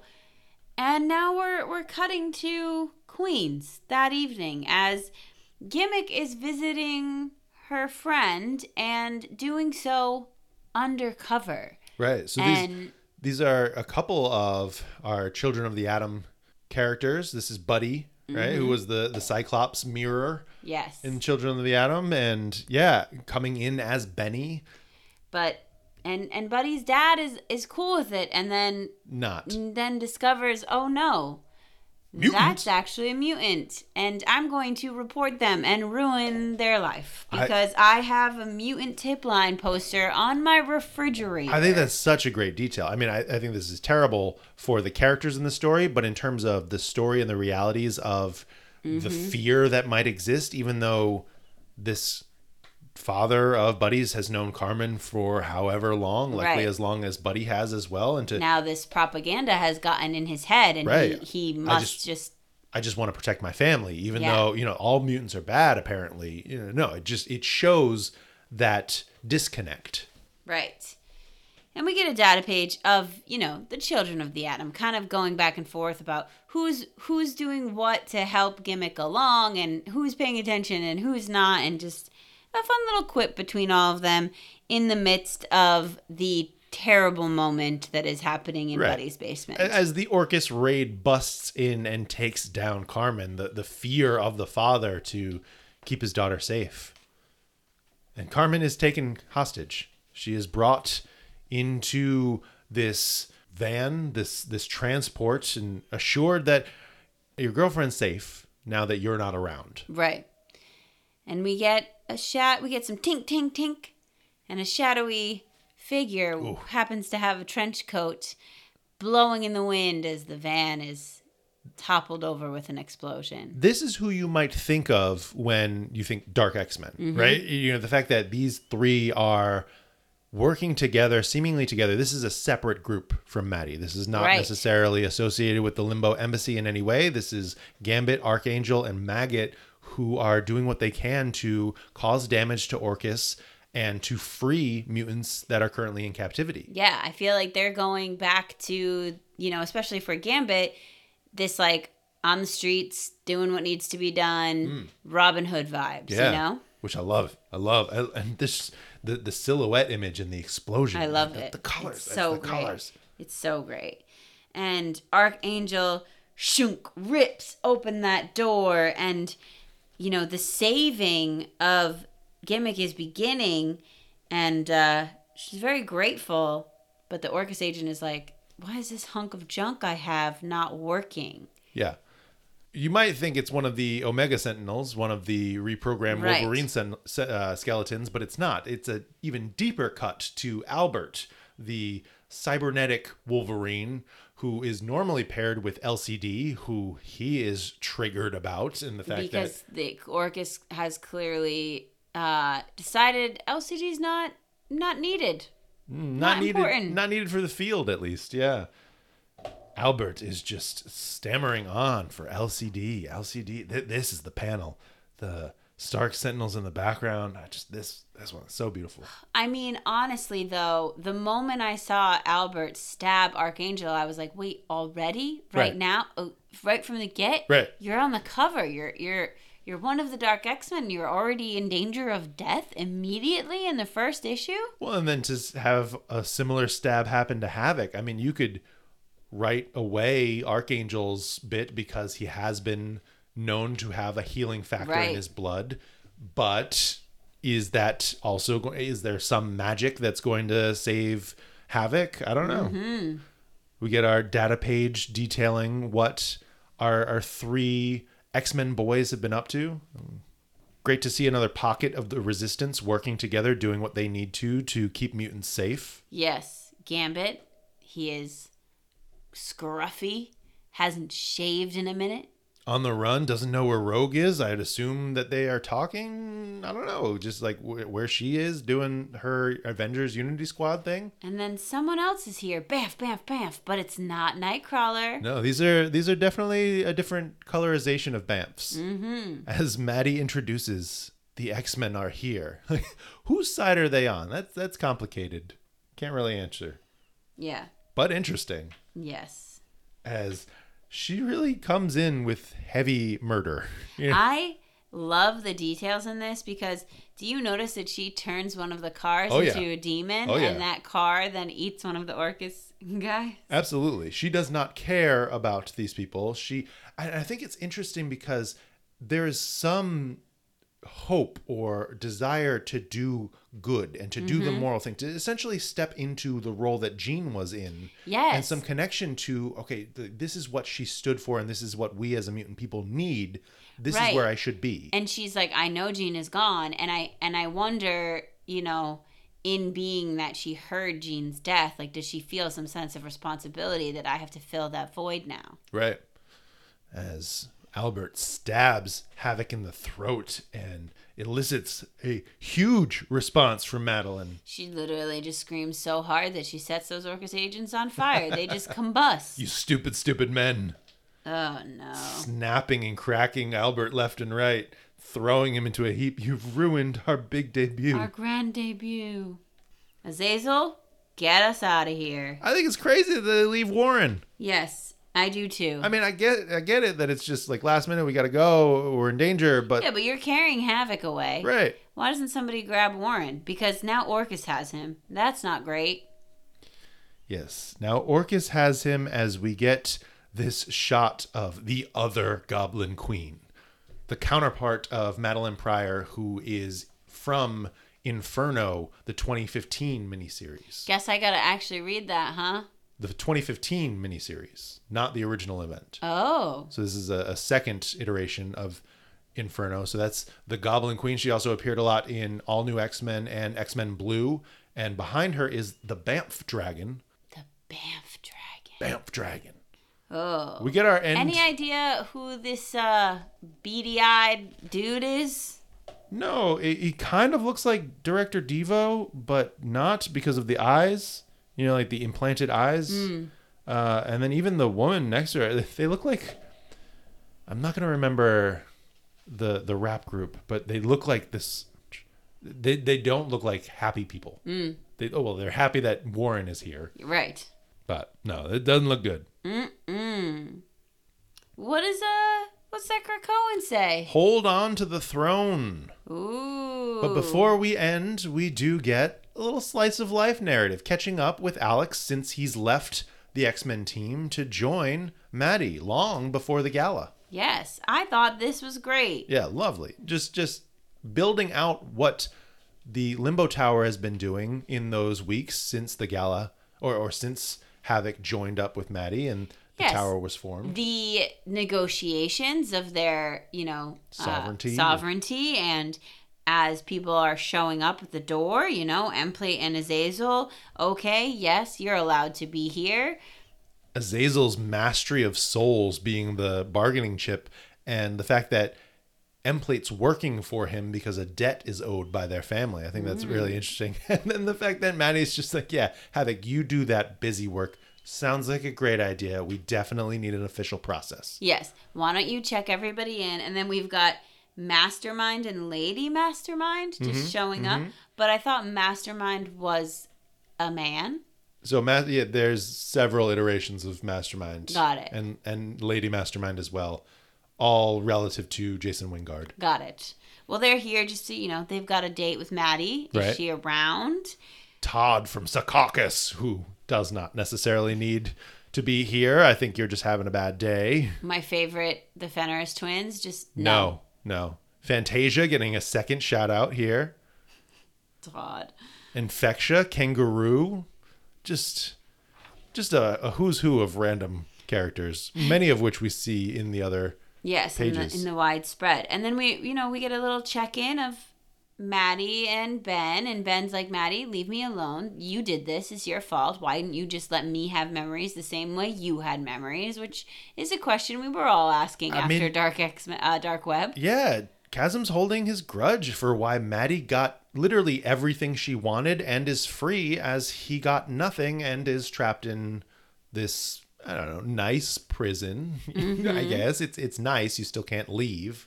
And then we're getting our little tie-in to that moment where Gimmick was outside of the embassy and, we check in with her. The Summers family's coming for dinner.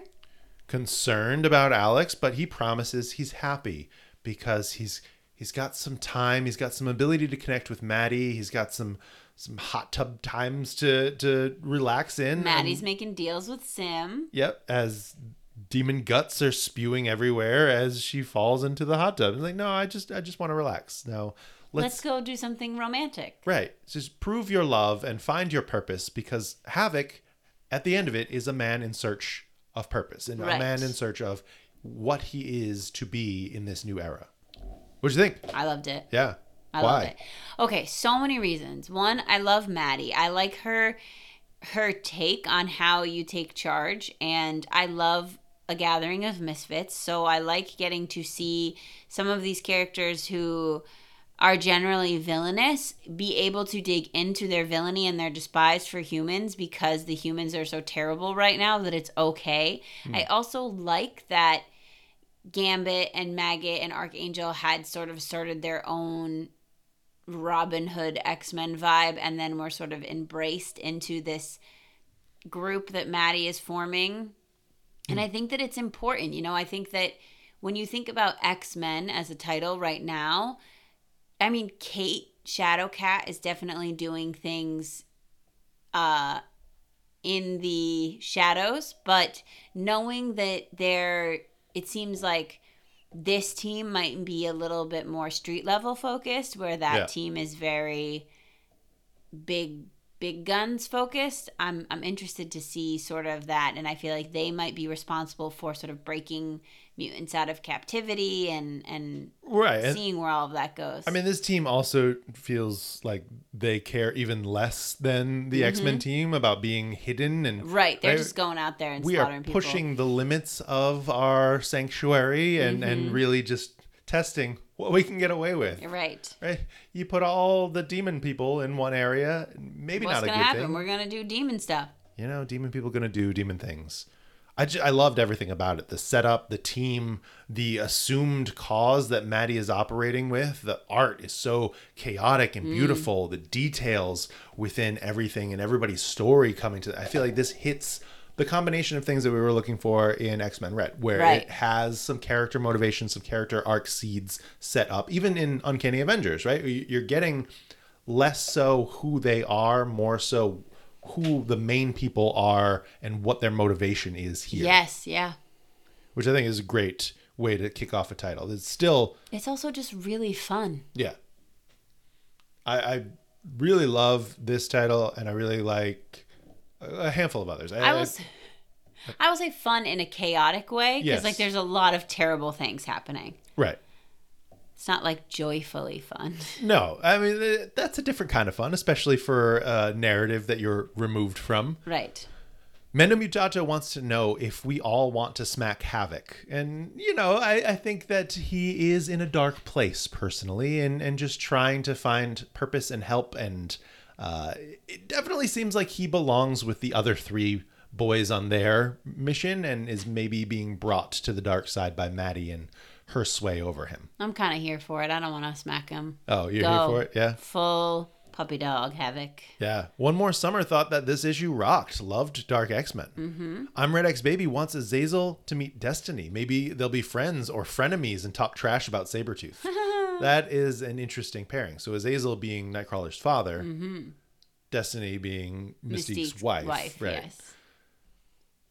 They also don't want Alex to go back with their toxic ex. Love Maddie, but they both need different people. And I kind of agree. But maybe Maddie will change a little bit because she won't want to destroy Havoc as a human.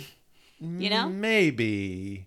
I feel like she's just coming into what she wants and maybe is unaware of how that's affecting Havoc. Yeah, maybe. And I think that dream sequence is an interesting point to that. Mm-hmm.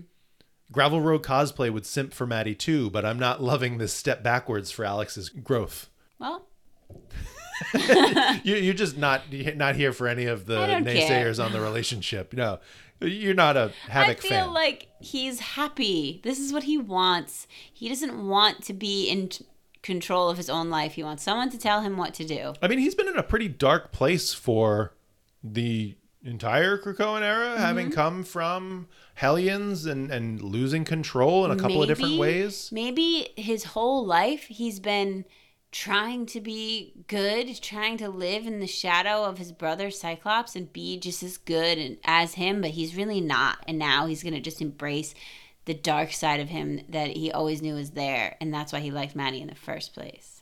That's why he liked Maddie, and not because she was the wife of Cyclops that living in the shadow of her brother underscores. Forever. Yeah. I'm correct. The Pikachu wants to know our thoughts on Maddie and Alex's relationship. I know it's exaggerated for comedy, but still feels a bit cruel to Alex. Also, why has Archangel been treated so badly since Krakoa? It's funny, but he's the only 05 member treated this way. I think it's interesting. So, I think you have made clear your feelings on the relationship. Let it ride to see what happens. They're both at least doing some things. Yes. Shakes head, smiles, nods. Yes, of course. I understand everybody's protests of, hey, this is not a great, healthy situation for Alex, potentially not even for Maddie, to just have someone that would encourage and enable all the things, or at least not dissuade her activity in the ruling of Limbo and in this demon space in New York. I think it's interesting. I don't know if I'd say it's cruel, because he wants it at the end of the day. He wants to be in this relationship, even if it's not good for him in the long run. It's an interesting dynamic, and I think one that I am excited to see play out. I mean, for me too, like, I think at the end of the issue when Maddie's saying to him, prove it to me, I think she's saying, like, you say you love me, Maddie, who I am. This is who I am. Prove that you actually love me. I am not a good person. Like, right. I am not Jean. Okay with that. Right. And I think that that's kind of my issue, is that I don't think that Maddie is hiding who she is. I don't think that she's manipulating Alex. I think she's saying, okay, if you want to be in a relationship with me, like, cool. Accept me for my lows. This is who I am. My highs I'm going to do these terrible things. I'm not going to sugarcoat it. I'm not going to be like a mushy gushy girlfriend. Like, that's not who I am. So I don't know. And I think that everybody's responding that that's not a good thing for Havoc, even if that is potentially what he wants. And maybe he's blinded to the fact that this is who Maddie is. Even the point where he's saying, I thought we talked about less on the murder in the streets, right? Yeah, but I just don't think that, I don't know. I guess he's like lying to himself about who she is. What is coming across, in my opinion, of everyone's concern is that they're blaming Maddie. That they're like, oh, this isn't good because Maddie's bad. But I don't know that that's it. I just feel like Alex is making a decision on his own accord, and like, yeah, that doesn't mean it's a good thing, though. Just because he's deciding it, I think that he's blinded by his affection and or the potential for some stability in his life after the rocky road that he's been in. I agree that it seems like Maddie's getting the brunt end of it, and like, she is the bad influence, which, I mean, she is the demon goblin queen, so there is definitely a lot of bad influence on that side of things. But Havoc is an adult. No, sure, but it's influence from a demon sorceress who was the Goblin Queen. I mean, that's... If you want to call her bad, you can call her bad, but who's saving people right now? Sure. Maddie. Mm-hmm.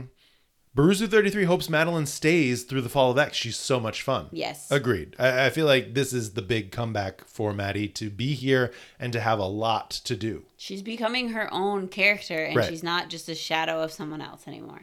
Comic Extracts wants to know who did it best, Maddie or Beetlejuice? Who did it sexiest?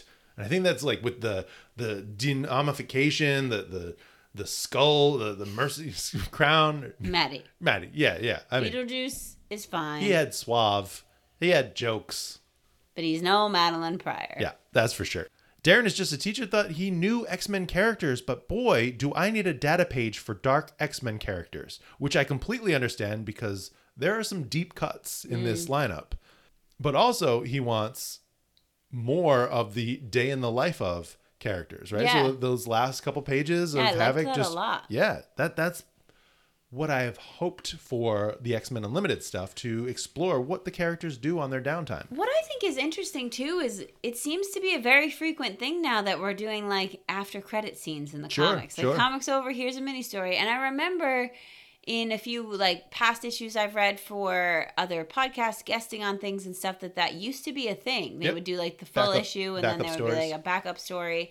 So it feels like that's coming back. I feel like it's an easier way to juggle a second plot thread, right? So not having it intrinsically tied into the main story, but even involving some of the same characters in that backup story, you're able to say, hey, no, this is something this is a thread for Havoc, even though it's not maybe coming across in the first half of the book, that he is trying to find what his purpose is.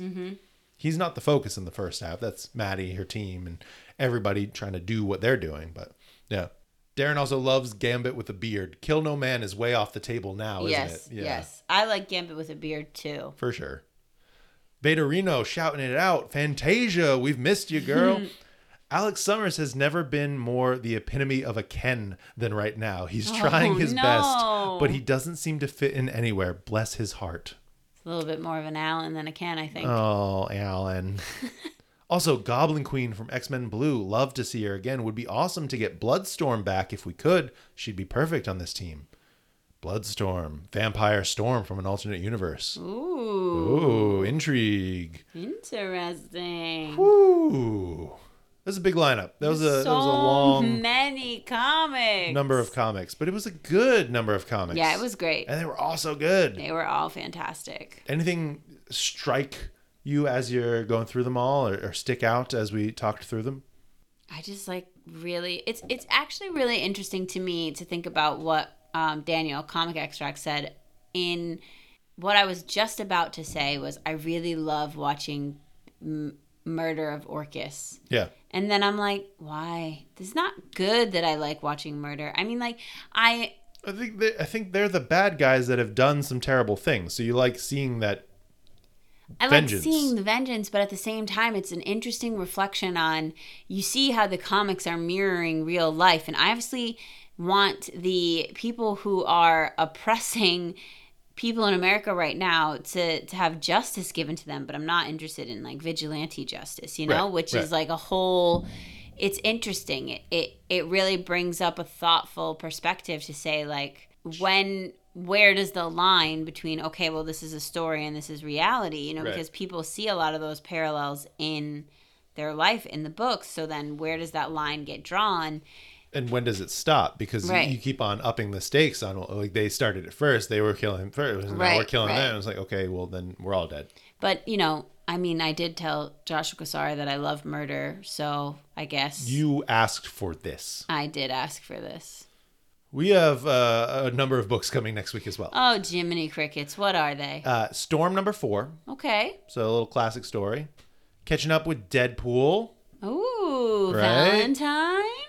It says Fall of X in the box for Deadpool, even though there's been no other indication that he is a part of the Fall of X lineup. So I am listing him separate from the other 4 Fall of X books in addition, right? So The Invincible Iron Man, number 9. Jean Grey, number 1. Ooh, excited about that one. X-Force, number 43. Ooh, dang. And Realm of X, number 1. Yeah. Realm of X. Yes. Okay, so 6 books plus a digi. Yeah. 7 books. I mean, less than this week, but still a lot. Still a hefty haul. That's okay. I think we made good time. Yeah, we did all right. For 9 books, I think we did good. Yeah. Great. Until next time, old friend. Charles on the beach. He's still there, crying. Crying over Krakoa.